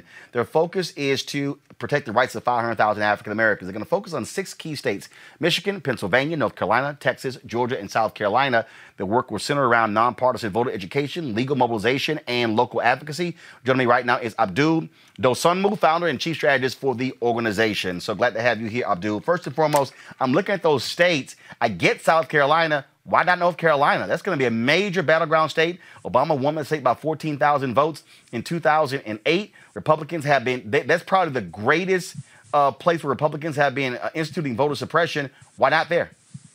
It actually is one of our states. Okay. All right, cool. Thank you for having us. Thank you for having us So on. name the states again. The states are South Carolina, North Carolina, Georgia, Texas, Michigan, and Pennsylvania. Got it. Okay, cool. Go ahead. And so we're a Black Lawyers Group, the Young Black Lawyers Organizing Coalition. And we came together earlier this year on the conviction that ultimately the new, more just America that we all want to see will have to be legislated. Gil Scott-Heron said the revolution will not be televised, but it will have to be legislated, we believe. And that's a direct function of the inclusivity of our democracy. And so we decided to get off of the sidelines and get into the action of working to ensure that Black voters are able to participate freely and fully in this year's elections. So we started organizing earlier this year in South Carolina. In South Carolina, Roland, there are about 100,000 Black voters on the inactive rolls, which puts them at risk of voter suppression when they go to vote. And so we mobilized a campaign during the presidential primary there to reach as many of those voters as possible with one simple message: double, triple check your voter registration and know your rights. And now we're preparing to scale that effort across our target states with this Black Ballots, Black Futures campaign to mobilize 1,000 young Black lawyers and law students to help protect and empower 500,000 Black voters in November. And look, when we talk about voter suppression, the reality is Republicans have been engaged in this for a very long time. That thing was put on steroids after 2010 midterm elections when Republican legislatures began to pass these laws, but it really took off after the Shelby v. Holder decision. I was just talking about this whole point here, and that is that first and foremost, you see how they've been dropping folks from the roll. It was a white guy in Ohio who sued there, went all the way to the Supreme Court. Conservatives on the Supreme Court ruled in their favor, so they've been just dropping people off the rolls. I keep telling people, don't assume that you're registered. If you did not vote in the primaries, just fill the application out again just to be safe. Make no assumptions. Absolutely. And in fact, if I had one message for your viewers today, it would be precisely that. Go online today and triple check your voter registration. Make sure you are registered to vote. If you find out you're not, we still have time to remedy the situation. But if you wait until late and discover it, we don't have a lot of time. Our strategy, Roland, is going to be focused on three big areas. Number one, voter empowerment, getting actionable and timely information directly to voters using data and analytics to engage voters with precision, getting critical information precisely like double-checking your voter registration form. The second piece is going to be legal mobilization. We believe that one of the big drivers of some of the long lines of dysfunction that we've seen at the polls is understaffing. And so what we're doing is making sure that we're plugging young lawyers in with opportunities to serve as election workers in November so that they can come alongside the traditional workforce and supplement it. And then the second part of that legal mobilization piece is going to be a hyperlocal organizing model. We want to embed young lawyers in church conventions, in civic organizations, in community and activist groups to make sure that we're not just showing up on Election Day in November, but that we're actually working with these communities starting now and heading into November so that we can make sure that we're providing support in the voter protection arena. And then the third component of what we're doing is local advocacy. Roland, as you know, local county elections officials are making decisions right now. They're setting poll site locations right now. Yep. And often they're doing it in the cover of darkness without any accountability. We want to make sure that we're amplifying the voices of young lawyers and law students in the communities where they live to hold these elections officials accountable to ensure equitable administration of our elections. Oh, we got about 6,000 people who are watching live right now. Here we go to my iPad. I want y'all to see this here. Vote.org. Vote.org. This is real simple. There are 101 days until Election Day. You can go on this website right now. You can check your registration. You can register to vote. You can vote by mail, get election reminders, polling place locator, also the 2020 census. Now, I did this last night, Abdul, and it was great because basically I went on. I knew I was already registered. Again, I fill it out every year, so I was good. My parents worked the polls in Texas, so my entire family is registered. But I went on, double-checked, yes, I'm registered. I then went on and then filled out. So what happens, folks, go back to the website, Henry. What happens when you vote by mail, you fill it out, you put all your information in, then whatever the address is where you are registered, so I'm right here. What happens is you put that information in. Once you put it in, it takes you to your state's website. But you have to understand all the rules are different. So, for instance, there are some states that you can't request an absentee ballot online. You actually have to download a form, fill it out, and mail it in. I'm registered in Texas. Texas allows for me to request an absentee ballot right there online. And so if you go to vote.org, folks, all you got to do is just go there, check this process. First, check to see if you're registered. If you are, absentee ballot. What I'm encouraging folks to do is I know how emotional it is for black people to stand in line. I'm saying don't trust it. Or get that mail-in ballot immediately, be able to cast that back when it's ready. Once we're finished with voter registration, then you're able to cast that ballot by mail. You're good. Or first day of early voting, be in line to vote and cast it then. Not wait until, because I'm telling you, there are going to be shenanigans all across America on Election Day. Absolutely. And we're trying to mobilize to prepare for that. And I would just add one more thing to what you said. If your state is one of those states that has a mail-in ballot alternative and you're eligible for that, I would encourage you to request it day one. Request it as early as you can, because we've seen what Trump is doing with the United Postal Service, and we've seen the impact that that could potentially have on the ability on the efficacy of our vote by mail program. So I'm encouraging people to make sure you're keeping track of the dates and deadlines for mail-in ballot requests, absentee ballot requests, and the beginning of early voting, and go participate early. Request your ballots early so that you can make sure that you don't have to get caught up in any of Trump's shenanigans with USPS. And folks, we're already seeing while they're slowing down the mail delivery. And to that particular point, the first thing is this: before you even get to the issue of voting, you have to be registered. And I'm telling you, I'm going to keep saying this, you cannot depend on, I know I'm registered, because part of the problem is, if you go to the polls, oh, you're not registered, oh, there's an issue, fill out this provisional ballot, and we know that they basically mistreat provisional ballots. Absolutely. That's one of the big animating thrusts behind our effort in South Carolina. What we discovered is there are 100,000 black voters on the inactive voter rolls. They can still vote, but they might not be prepared to vote provisionally. And if they do vote provisionally, we know, as you said, that there are any number of issues with that. And so what we wanted to encourage people to do, and what I would reiterate here today, is that it does not matter if you've been voting for the last 35 years. Please double, triple check your voter registration today and make sure you are registered to vote. And then the other thing I would encourage people to do is check out our website at yblock.org, ybloc.org. Drive any young black lawyers you know or law students that you know to that website to encourage them to sign up, because now is the time for us to get off of the sideline and into the action. The battle is happening right now. All right, then. We certainly appreciate it. Abdul Dosunmu, thank you so very much. Thank you so much. Folks, let's talk about LeBron James. More Than a Vote, a group he founded along with other black athletes and entertainers. They're stepping into the fight to register Florida voters who were formerly incarcerated. They will help pay court debts and fees so they can cast ballots in November. But $100,000 they are contributing.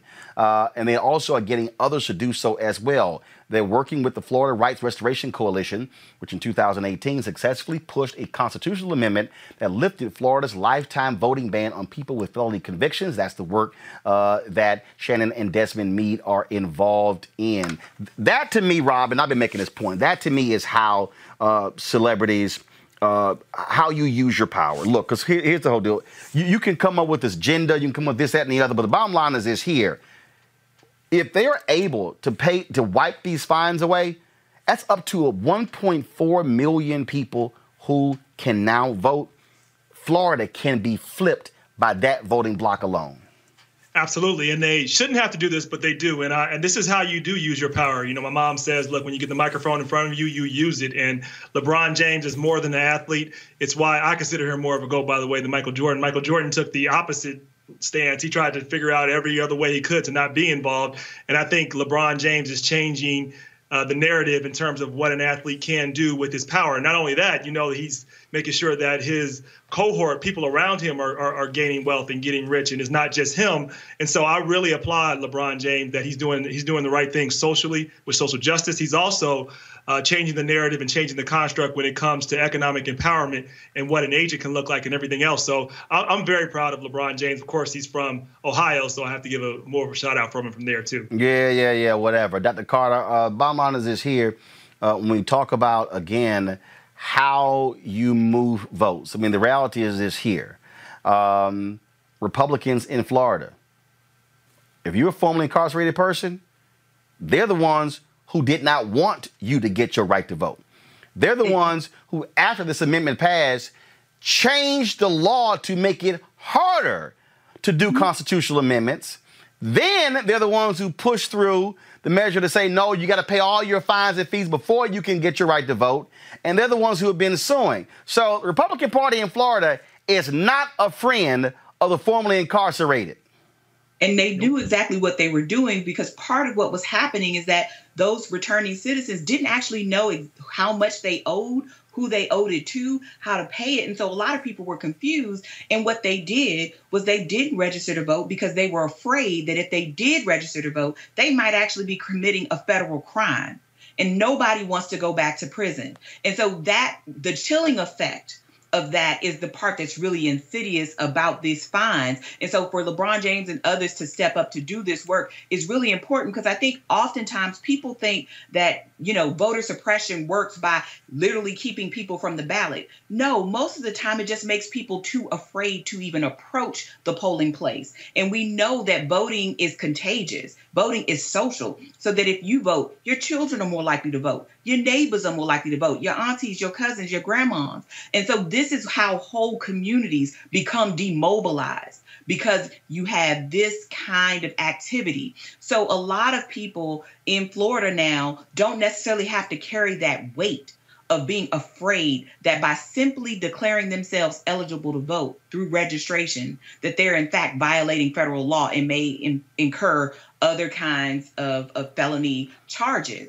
And so I think $100,000 is just the beginning. And if he can get others to participate in this activity with him, I have no doubt that this is a game changer for Florida. And this will change what we have said about Democrats' activity in the South and how important the South is to a Democratic coalition in a place like Florida that has had, a Republican legislature for 4 decades now.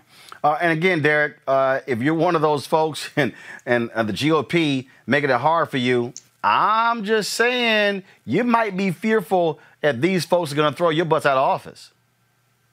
It's 1.4. This could impact 1.4 million people in Florida alone.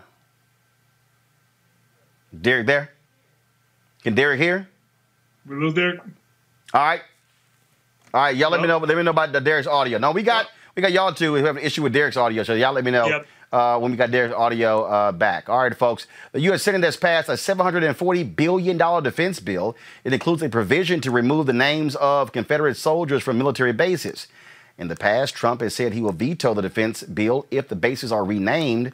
Despite this threat, the bill passed with strong bipartisan support, with enough votes to override the Trump veto. Kayla McEnany was asked today about this at the press briefing, and the boy's amazing. Trump is still defending Confederates. Senate defense authorization bill, which passed by a veto-proof majority yesterday, and the House earlier this week also passed their version of the defense bill, also by a veto-proof majority. And both of those bills contain mandates that the Pentagon rename these military bases, which are named in honor of Confederate generals. I want to ask you, does the president believe that his position, which we're all familiar with, it's helpful in terms of recruitment, specifically for African Americans? Explain how that position will help recruit African Americans in an all-volunteer military force. The president stands with the American people. 56% don't want to see the bases' names changed. Where he stands is in a place where many soldiers who have lost their lives overseas, the last ground that they saw were these bases. And by changing their names, he believes that it is not appropriate that those soldiers who lost their lives to be told that the ground that they left. I'm familiar with his position, and you just restated it very well. But I'm asking you specifically, how is this helpful for an African American who wants to volunteer for our all-volunteer military forces to go to a base that's named for a Confederate general that worked to still put and keep in place slavery, which impacted their ancestors? Because the bases are not known for the generals they're named after. The bases are known for the heroes within it, the great Americans, black, white, Hispanic, of every race who have died on behalf of this great country. And 56% of the nation agrees with the president. Must be a hell of a campaign strategy, Niambi, to run, hey, Confederates, keep going. Yeah, I mean, you want to name your bases after a bunch of Confederate losers. That's the way to keep up morale in the military. I mean, we know this is a crock of bull. I mean, talking about the soldiers won't recognize the space. Why? Because it's not named after a Confederate general. None of the buildings have changed. We just changed the name. And we change names of things all the time without consulting the American people, just like we deploy federal troops to cities where they weren't asked for. So this idea that now all of a sudden we care about what the American people say is bull. I don't think a veto is smart at this point. One, because in this bill, this is the military salaries and benefits and other kinds of things. So if you're going to veto this whole bill over naming, I think this is a really terrible way to show yourself as being pro-military. Rob, even Republicans in the Senate and the House know this is stuck on stupid. This bill passed huge numbers. Donald Trump does not want to have his first veto overridden by defending Confederates. Or maybe he does. Look, this is what I appreciate about Donald Trump. I appreciate that he's making the choice very clear. When people tell me that they're undecided, like, what are you undecided about? Are you undecided about white supremacy? Are you undecided about keeping Confederates who are betrayers of the nation? Like, these are not people that you honor. Like, so he's making it really clear. Are you for secret police coming out in the street? Are you for or against that? Like, what are you undecided about? So I don't get. So he's making the lines really, really clear. You're like either for white supremacy or racism or you're not. And he's not allowing any room for anything else except that. So I appreciate him being so clear. And we need to make sure that American people reject that message and come out and say, we heard you and we have a response for you. All right, then. Got to go to a break. We'll be back on Roland Martin Unfiltered in just a moment. Give you an update on what's happening with Ebony Magazine. Back in a moment.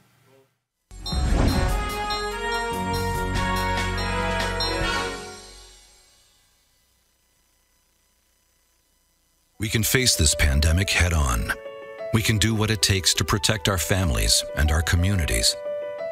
Together, we can get our economy moving again, but not without the tools and resources we need to get the job done. To win this fight, it is going to take a public service army. Don't let Congress fire the frontline workers who can save us. Text FUND to 237263 to tell Congress to fund the front lines. You want to support Roland Martin Unfiltered? Be sure to join our Bring the Funk fan club. Every dollar that you give to us supports our daily digital show. There's only one daily digital show out here that keeps it black and keep it real as Roland Martin Unfiltered. Support the Roland Martin Unfiltered daily digital show by going to RolandMartinUnfiltered.com. Our goal is to get 20,000 of our fans contributing $50 each for the whole year. You can make this possible. RolandMartinUnfiltered.com. All right, folks, going to bring you up to date on a couple of other stories. But first, I want to implore all of you to please join our Bring the Funk fan club. Our goal is to get 20,000 of our fans to contribute at least $50 each over the course of a year, which allows us to do the work that we do right here on this show each and every single day. We're the only daily digital show that targets African Americans. 2 hours a day, 10 hours a week. But not only that, that's a live show, but we also, of course, stream other content as well. Like, for instance, last night, so many of you responded to, that panel I did with Jane Elliott. More than 300,000 folks have already watched that. And guess what? Jane Elliott's going to be on the show on here Monday. You definitely do not want to miss me talking live with Jane Elliott. I can't wait to hear what she has to say about what has been happening in this country. And so there are a number of ways that you can support what we do. Let me just do this here. Let's see here. I got some folks who let's see, you got any notes in here? Got some folks who sent in their envelopes, and, I read some of these on the air. And so this is from Judy Oliver, who joins our fan club. And so, Judy, I certainly appreciate that. Let me see here. Don't forget, more than 5,000 of y'all are watching right now on YouTube. You can give right there on YouTube. Just right there, or you can go, of course, to our other opportunities to give. And so, why people are calling me when they know I'm on the show? I don't understand that. Let's see here. Bonnie Hampton and Tony Hampton. It was a surprise and pleasure to meet you and take a selfie here in St. Thomas on the Tom Joyner cruise last year, 2019. I really enjoyed listening to your show every day. I'm sending $50 to support the show and join Bring the Funk fan club. I'll be sending another $50 for my son Tony when he moves back from Atlanta, Georgia. And so, Bonnie Hampton, I certainly appreciate that note, Bonnie Hampton. And then let's see here. I got, let's see here. One more. Okay, no note in here. But Janine Tyree, I certainly thank you for joining our fan club as well. Folks, if you want to join, let's do this here. You can go to Cash App, $RM Unfiltered, PayPal.me/R Martin Unfiltered, Venmo.com/RM Unfiltered. You can also send a money order. Check right there, the New Vision Media, NU Vision Media Inc., 1625 K Street Northwest, Suite 400, Washington, D.C., 2006. Washington, D.C., 2006. You can also go to RolandMartinUnfiltered.com, and you can use Square if you want to use a credit card as well. This is so important because we really need your help to make this show possible. We thank you. My man Keenan just sent me a notice here. We have 10,322 contributors across all levels and payment methods who have joined our Bring the Funk fan club. And so we want to hit 20,000. And so we've got 9,700 to go. Let's do that over the next 5 months. And again, folks, last year we did about 350 hours of content. This year, the second year, we'll do more than 800 hours of content. And just to give y'all a sense of where we are, we crossed the 500,000 subscriber threshold right there on YouTube on June 4th. Right now, we have, I'm double checking right now, 588,599 subscribers. And so we're about to hit the 600,000 mark. And so, man, that it has been great for us in terms of being able to grow this show, being able to get folks to watch it. And so it's been phenomenal. Thank a lot of you also for spreading the word as well. Also, I just want to show you some other information just to understand, see, because I love haters. I love haters because all that haters do, it's like the Bible says, when God will prepare a table in the presence of your enemies. See, all these haters out here who said we were going to fail, all the haters who said, oh, this was not going to work, you can't do black news. Let me help y'all out. This is, go to my iPad, Henry. This is a snapshot of what we have been able to do in 2020. You see right here, January 2020 to July 2020. We have done in Facebook, 5.1 million video views in January, 4.8 in February, 7.6 million in March, 8.3 million in April, 8.6 million in May, 9.2 million in June, and for the first 16 days of July, 7.6 million. We're going to exceed that mark in June. Let's go to YouTube. 5.1 million video views in January, 4.8 million video views in February, 7.6 million in March, 6.3 million in April, 14.5 million in May, 17.3 million in June, and 10.2 million in July. Y'all calm down. We got to take some time to get the whispers on our Skype machine, so chill out. Periscope. Now let me explain y'all. We've been shifting a lot of our people away from Periscope to our YouTube channel, but 271,000 January, 477,000 in February, 679,000 in March, 484,000 in April, 248,000 in May, 594,000 in June, and 399,000 video views in July. And so that's how we do it. We've been doing it overall. So, folks, overall, in 2020 year to date, 51.6 million video views on Facebook, 66.1 million on YouTube, 3.1 million on Periscope. You know, we just did the deal with iHeartRadio where they're distributing our podcast. We now have we've done 417,000 plays. We're averaging about 60,000 plays a month on our podcast as well. That's all because of you and what we do, and so we certainly appreciate that. And so please, this is your support makes all of this possible, and we certainly appreciate it. All right, folks, let's go to the story. The owner of Ebony Magazine is being forced into bankruptcy by creditors, or they're actually applying for bankruptcy as a result of the problems that they have been having. Now remember, Parkview Capital was a company that loaned the money to CVG Group that bought Ebony. Well, Parkview Capital had their debt taken over by the new company called Blueprint. And so what happened is Blueprint recognized recognizing the fundamental problems that they're having there with Ebony Magazine. They said, hey, we've got to, in order for us to get this stuff straight, we've got to actually file for bankruptcy. And that's exactly what they have done in terms of filing for that particular bankruptcy. They say they have no choice but to do it. And so they say the three companies leading the charge for the bankruptcy filing, again, Houston-based Parkview Capital claims to be owed $11.9 million. California-based David Abner & Associates claim a debt of $9,400, and New York-based Plum Studio. And the creditors are pushing for a Texas federal court to force the brand into Chapter 7 bankruptcy. Now, Ebony's had some significant issues. They no longer publish the print edition. They've shut down on the digital side. They're doing all they can to try to, in the names of Jacob Waltauer, who runs Blueprint, to really reconstitute the Ebony brand and get it straight. Real quick to go to my panel here. Bottom line is here, Niambi and Rob. We do not have enough, folks. We've had some technical issues with Derek's feed. Niambi, historic brand, but the reality is, this is what happens. This is what happens when you are not prepared for the changing world. The advertising bottom dropped out of the magazine industry. It forced people to go digital. Ebony was not prepared to do any of that. They didn't have the live events set up to also compete the way Essence has. Essence makes more money off the Essence Festival than they do the magazine as well. And so that's really, when you talk about the problems with Ebony, and what I've been saying to so many black media institutions, we're now operating in a digital world. Guess what? You're not going to be having live events. So you got to figure out how in this new world to survive with a digital footprint, because coronavirus is keeping folks from being able to gather. Yeah, and it's also the way that people consume media now.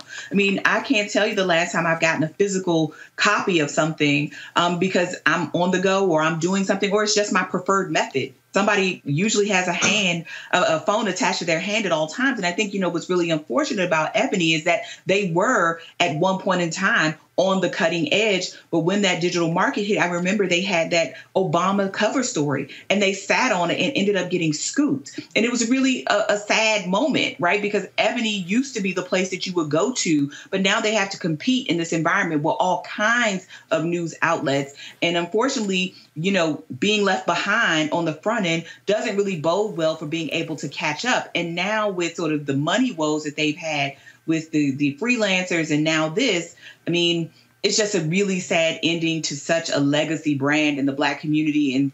And given what Ebony has meant to so many Black homes and Black households, I mean, the kinds of stories that they brought to us, you just wouldn't find anywhere else. And I think it's unfortunate. And I think it's, just sort of emblematic of how important it is to always be thinking about what comes next, because sitting where you are right now will leave you outmoded, quite frankly. Well, bottom line is this here. They don't want to, the folks who hold the debt, they say they want to continue, but they have to completely gut the company, reconstitute everything, and frankly, build from scratch, Rob.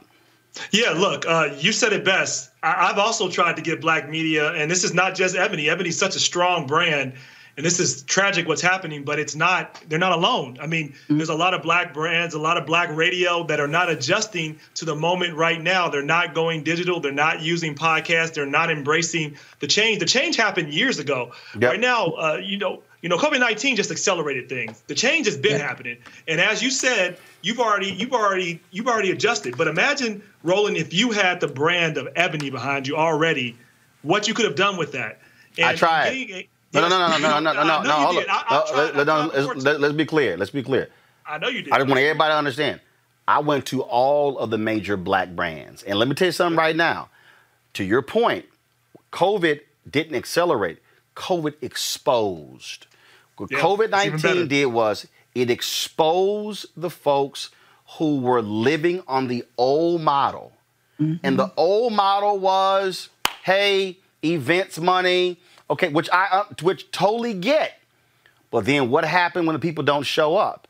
And so you got to keep adjusting. How are you delivering content? Look, I ran the Chicago Defender. The reason I totally understand what's happening with Ebony, because the Chicago Defender was an example of what happened with Ebony. Same thing. And I'm talking about the exact same. We lost money for 20 straight years at Chicago We got to Defender. hear it everywhere. What you're saying is happening all across America. And I've tried to have this same conversation in my local communities, and no one listens. And so, look, I'm having a conference, Disruption Now Summit. We're doing the same thing. We're using this moment to expand even more, and we have a lot of sponsors for it. But I tried to get some others to do it. People are saying, well, are people going to listen on virtual content, or is it the same as being in person? You don't have any choice. You either have to innovate or you die. Those are your choices. That's it. And we really need more Black media to move with the moment. I know you tried. I've been trying. Usually people tell me that, well, people are always going to do it this way. And you can ask, I'm going to end on this. Kodak actually created the technology that is Instagram. Kodak is bankrupt right now. And you know why they didn't embrace digital technology? They said because if we do that, we might not make money off of our print. They were right. Somebody else did and ended them. It's the same thing going on everywhere else. We got to innovate or die, period. And the crazy thing is, I remember when I ran the Dallas Weekly, Kodak, and I don't even know what the hell I did with that camera. It was a Kodak DC-210. It was one of the first digital cameras. And you're absolutely right. Kodak was making so much money off of film, they were not prepared for digital. They fought against it. The company inside fought against it. And just like Blockbuster fought against, they thought, we're good. And the guy who owns Netflix, Reed Hastings, went to Blockbuster. Went to Blockbuster to do a deal. They laughed him out of the room. Blockbuster no longer exists. We've always done it this way is a terrible reason to keep doing anything. And I think that's often what happens is people this is what we've always done. This is what our consumer wants. But your consumer wants what you give them. And to a certain extent, if you're not keeping up with your consumer, then you'll be left behind and they'll move on. Well, I made it clear. So hopefully we'll see what happens with Ebony. If the judge approves this involuntary bankruptcy, we'll surely keep all of you guys up on the details. All right, Rob, Niambi, thank you so very much. Derek, thanks a bunch as well. Derek, get that Cricket Wi-Fi fixed. I sent him that text. Y'all, coming up next on Roland Martin Unfiltered, The Whispers. They got a new song out. We'll talk about it next, right here. You want to support Roland Martin Unfiltered? Be sure to join our Bring the Funk fan club. Every dollar that you give to us supports our daily digital show. There's only one daily digital show out here that keeps it black and keep it real as Roland Martin Unfiltered. Support the Roland Martin Unfiltered daily digital show by going to RolandMartinUnfiltered.com. Our goal is to get 20,000 of our fans contributing $50 each for the whole year. You can make this possible. RolandMartinUnfiltered.com. All right, folks. We're trying to get the Whispers on the line right now. We're going to do that. But I just want to we showed a little bit the other day, that conversation between Joe Biden and former President Barack Obama. Here's some of it right here.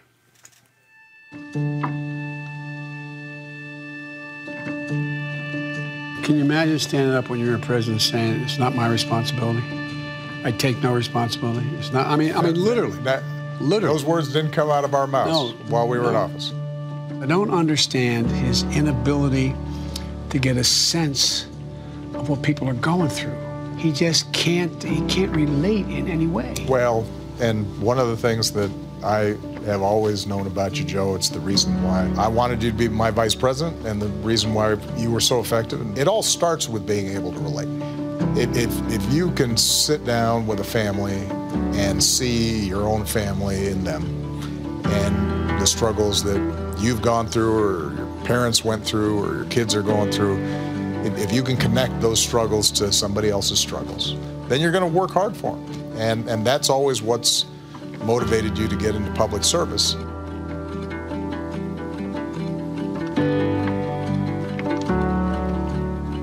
When we came into office, even before... All right, folks, this weekend, we're actually going to just restream that whole conversation for you this weekend. But right now, I want to go to our next story. The legendary group The Whispers are back with a new single that addresses racial injustice and tension. The song is called How Long? Listen. The Recovery Act passed.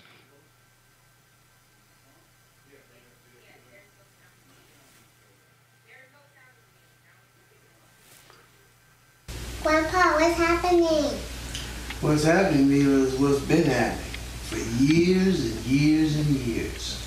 It's time for change.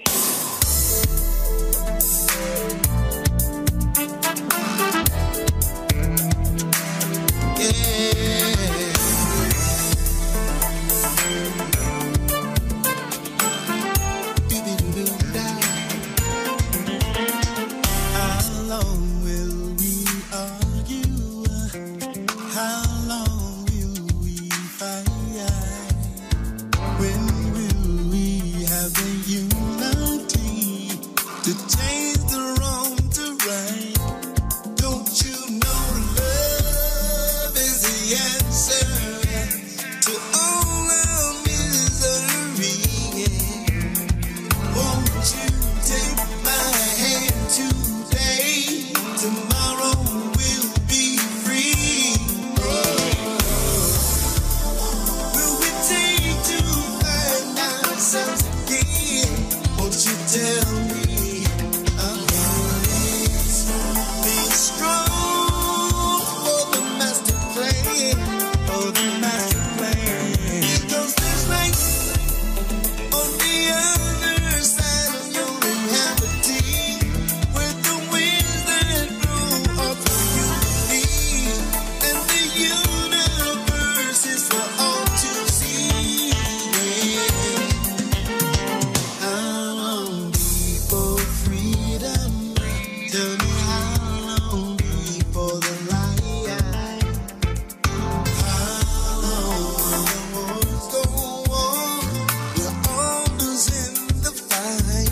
And don't you know love is the answer to all our miseries?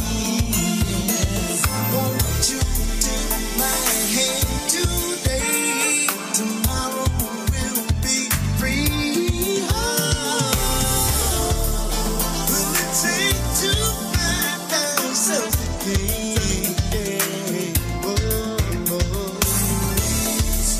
Be strong for the master plan, for the master plan. Because there's light on the other side of your reality, where the winds that blow are for you and me, and the universe is for all to see.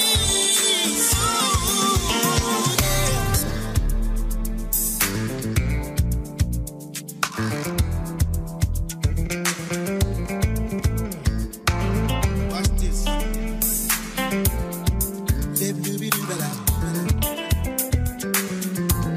Don't you know love is the answer to all our misery?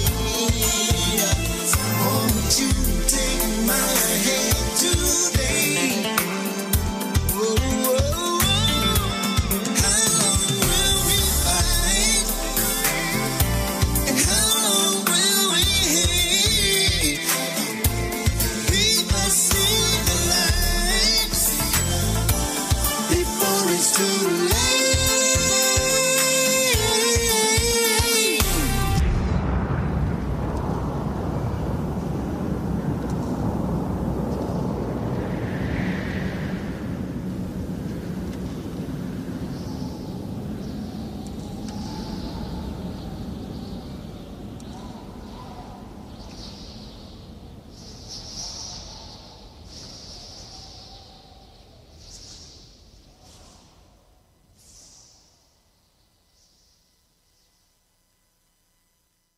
All right, folks, joining me now is Walter Scott, Wallace Scotty Scott, and Lavelle Degree. Hey, what's up, folks?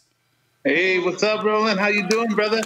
Glad to have y'all on the show. I sent a tweet out. I said to all the aunties and uncles, y'all better be tuning in right now.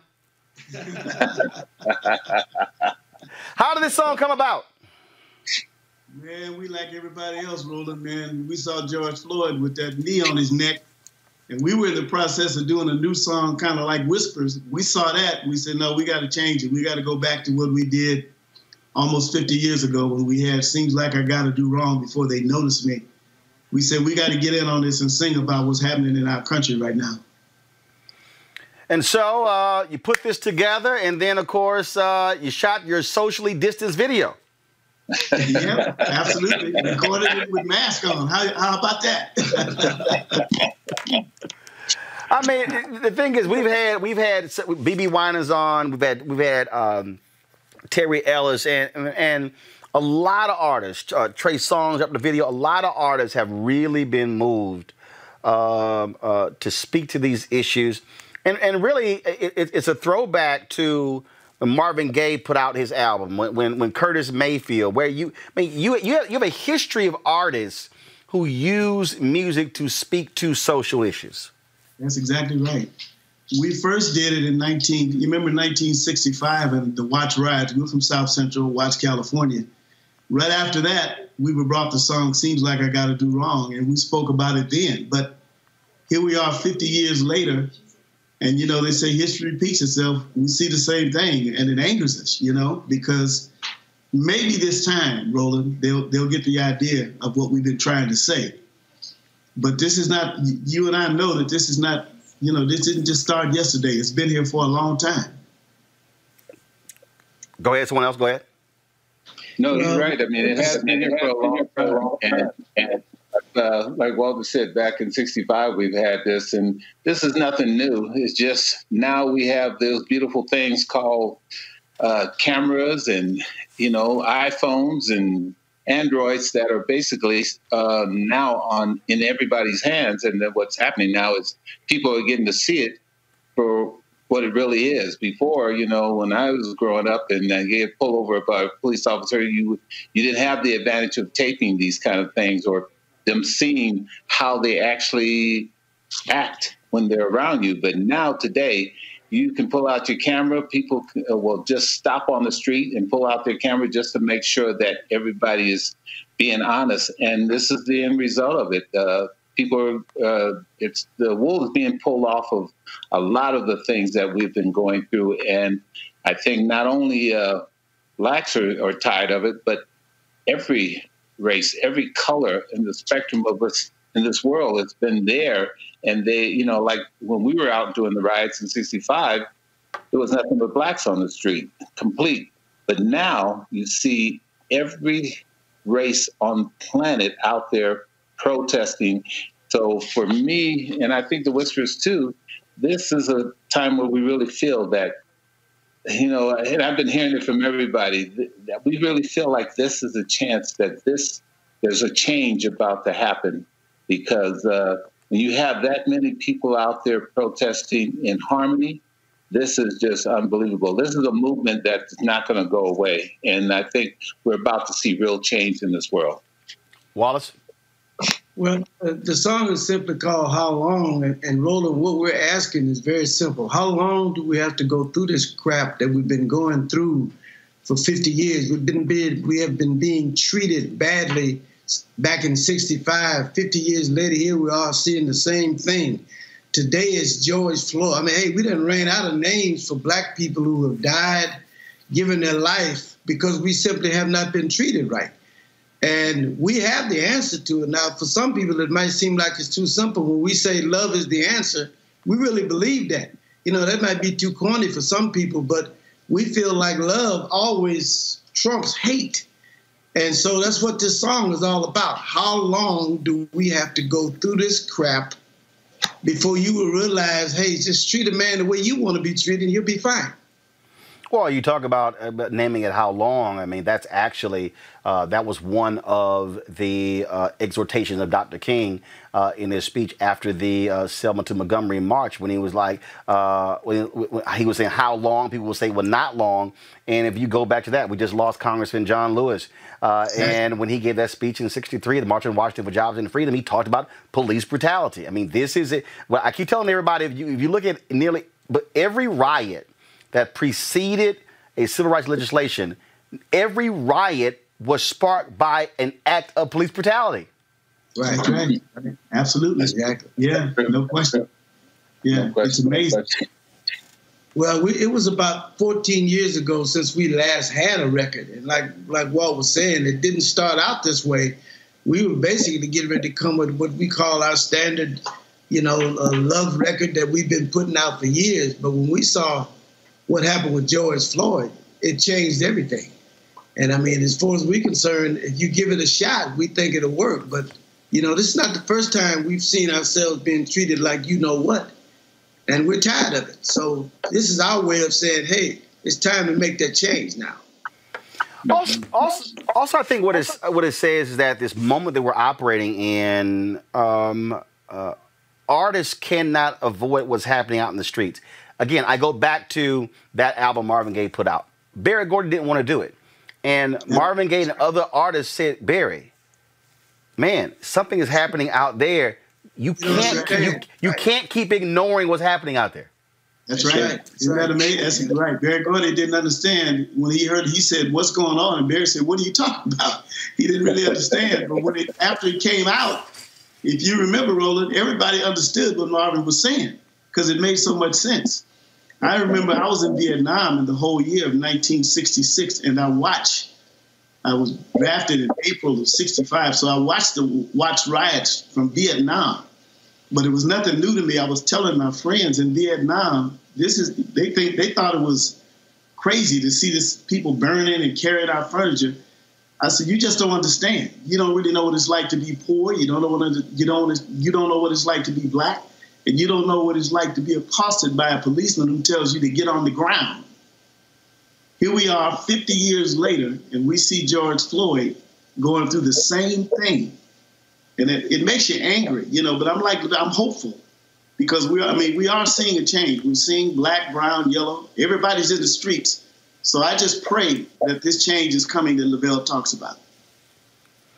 And what we're seeing right now all across the country, we're seeing folks talk about defund the police. You're seeing what's happening in Portland where, in response to these federal agents, you got thousands of white moms out there. What I keep saying what's different about this is that in the past, you saw black folks out there. But because of that video, and the reason I keep telling people, the reason I think the George Floyd murder was different, because we've seen videos where somebody got shot. Yeah. We've seen the aftermath. But you had to watch for nearly 10 minutes the life snuffed out of a person's body.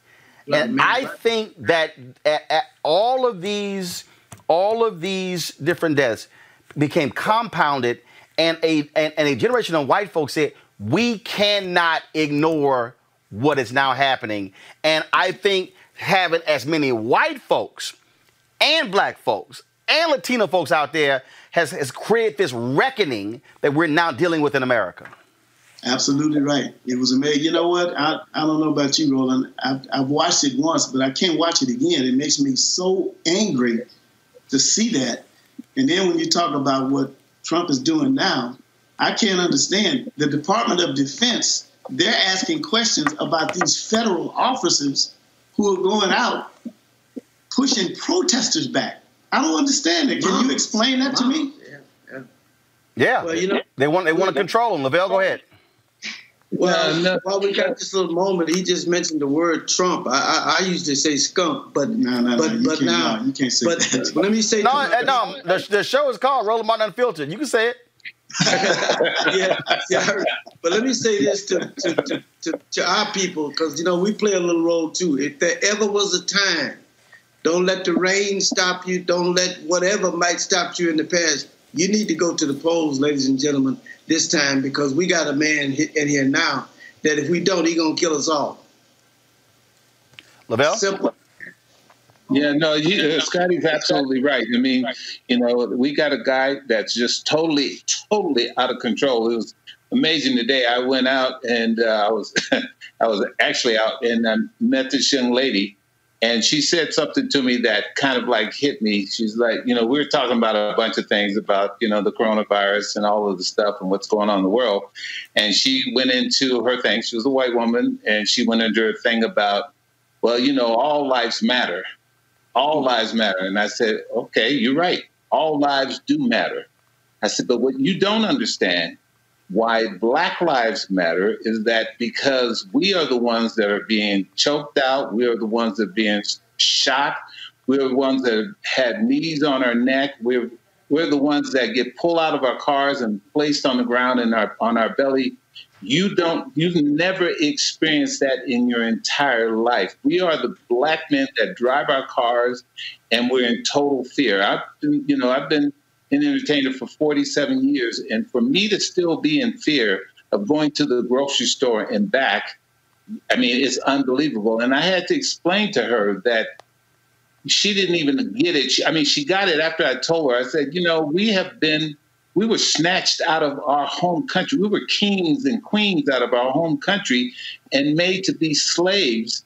We have always been suppressed and beat and whipped, and our women have been raped. And so what you're seeing is not just, something that just happened in the last 6 months or the last 4 months. You're looking at 400 years of all of this pent-up anxiety, and now people are tired of it. And I was telling her that, they're They're putting the Latinos in concentration camps and looking like they're rapists and they're killers.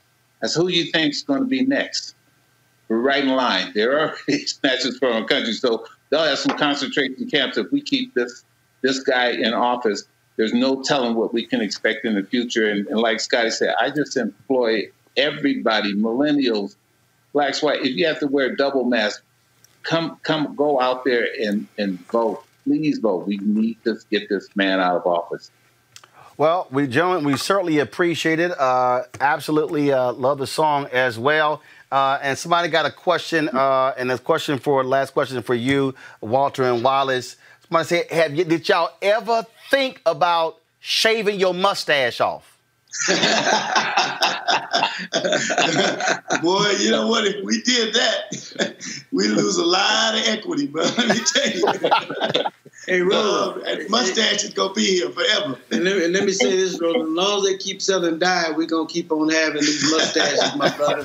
You know, and the thing that we need to say to you, though, before you let us out of here, thank you, my brother. Yeah, I know all about you, and you talk about representing and somebody to be proud of. I've been following you from CNN all the way to the other end. Hey, you are the man, my brother. Thank you for this opportunity. We really appreciate it. Gentlemen, I appreciate it. I've always enjoyed your music. I can thank my mother and father for that. And so I'm not one who only listens to the music of my generation. I always have the appreciation of other generations as well. And so I thank you so much. Again, good luck in all that y'all do, and hopefully, once these damn folks learn to wear their masks, we're able to get rid of this coronavirus stuff. Look forward to seeing y'all in concert live. No, thank you, Roland. We appreciate you, man. God bless you, man. Much. Thank you so much. Thanks so much. Y'all take care. The Whispers, folks. Check out their new song, How Long. All right, folks, that is it for us. Don't forget, Monday, Jane Elliott is going to be in the house. Y'all know that's going to be a wild conversation. She is straight up unfiltered. I can't wait to chat with her again. Folks, don't forget to support our Bring the Funk fan club. That is, you can support us. Cash App, $RM Unfiltered. PayPal.me/R Martin Unfiltered. Venmo.com//RM Unfiltered. You can send a money order, cashier's check. New Vision Media, NU, Vision Media Inc., 1625 K Street Northwest, Suite 400, Washington, D.C., 2006. Thank you so very much, folks. It has been a fantastic week. We're going to keep doing our thing. We'll be restreaming, of course, all weekend as well. We always close the show on Friday with our fan club members. I'll see y'all on Monday. And also, don't forget, we begin the coverage on Sunday of Congressman John Lewis's funeral. They're going to be from Selma to Montgomery on Sunday, and then, of course, there's a vigil Sunday night at 7 p.m. Then it's bylaws in state on Monday, and so we'll be providing coverage as well. All right, take care. Holla!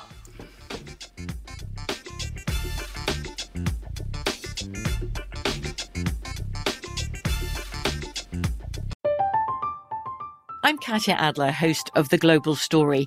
Over the last 25 years, I've covered conflicts in the Middle East, political and economic crises in Europe, drug cartels in Mexico. Now I'm covering the stories behind the news all over the world in conversation with those who break it. Join me Monday to Friday to find out what's happening, why, and what it all means. Follow The Global Story from the BBC wherever you listen to podcasts. Are you looking for the perfect move-in ready home this spring season? Now's the time to buy at Fisher Homes. For a limited time only, enjoy below-market interest rates starting at 5.375% APR, 6.139% APR. With these exclusive lower rates, you can save hundreds on a move-in ready home and start enjoying the benefits of homeownership even faster. Schedule your personal tour with one of our new home specialists at FisherHomes.com and make this spring the season you find your perfect home sweet home. Financing provided by Victory Mortgage, LLC, NMLS 461249, Equal Housing Lender. If a new house is on your wish list in the next 5 years, grow your savings faster and experience your dreams with an Ohio Homebuyer Plus account from Kemba Financial Credit Union. A savings account specifically designed to save for a new home where you can earn 7% APY, a $500 matching bonus, and a $1,500 mortgage closing cost credit. Learn more at Kemba.org. Offer expires March 31st, 2025. APY equals annual percentage yield. Restrictions apply. NMLS 292230. Equal housing lender. Federally insured by NCUA. Hello, it is Ryan, and we could all use an extra bright spot in our day, couldn't we? Just to make up for things like sitting in traffic, doing the dishes, counting your steps, all the mundane stuff. That is why I'm such a big fan of Chumba Casino. Chumba Casino has all your favorite social casino-style games that you can play for free anytime, anywhere with daily bonuses. That should brighten your day a little. Actually, a lot. So sign up now at ChumbaCasino.com. That's ChumbaCasino.com. No purchase necessary. VGW Group. Void where prohibited by law. See terms and conditions. 18+.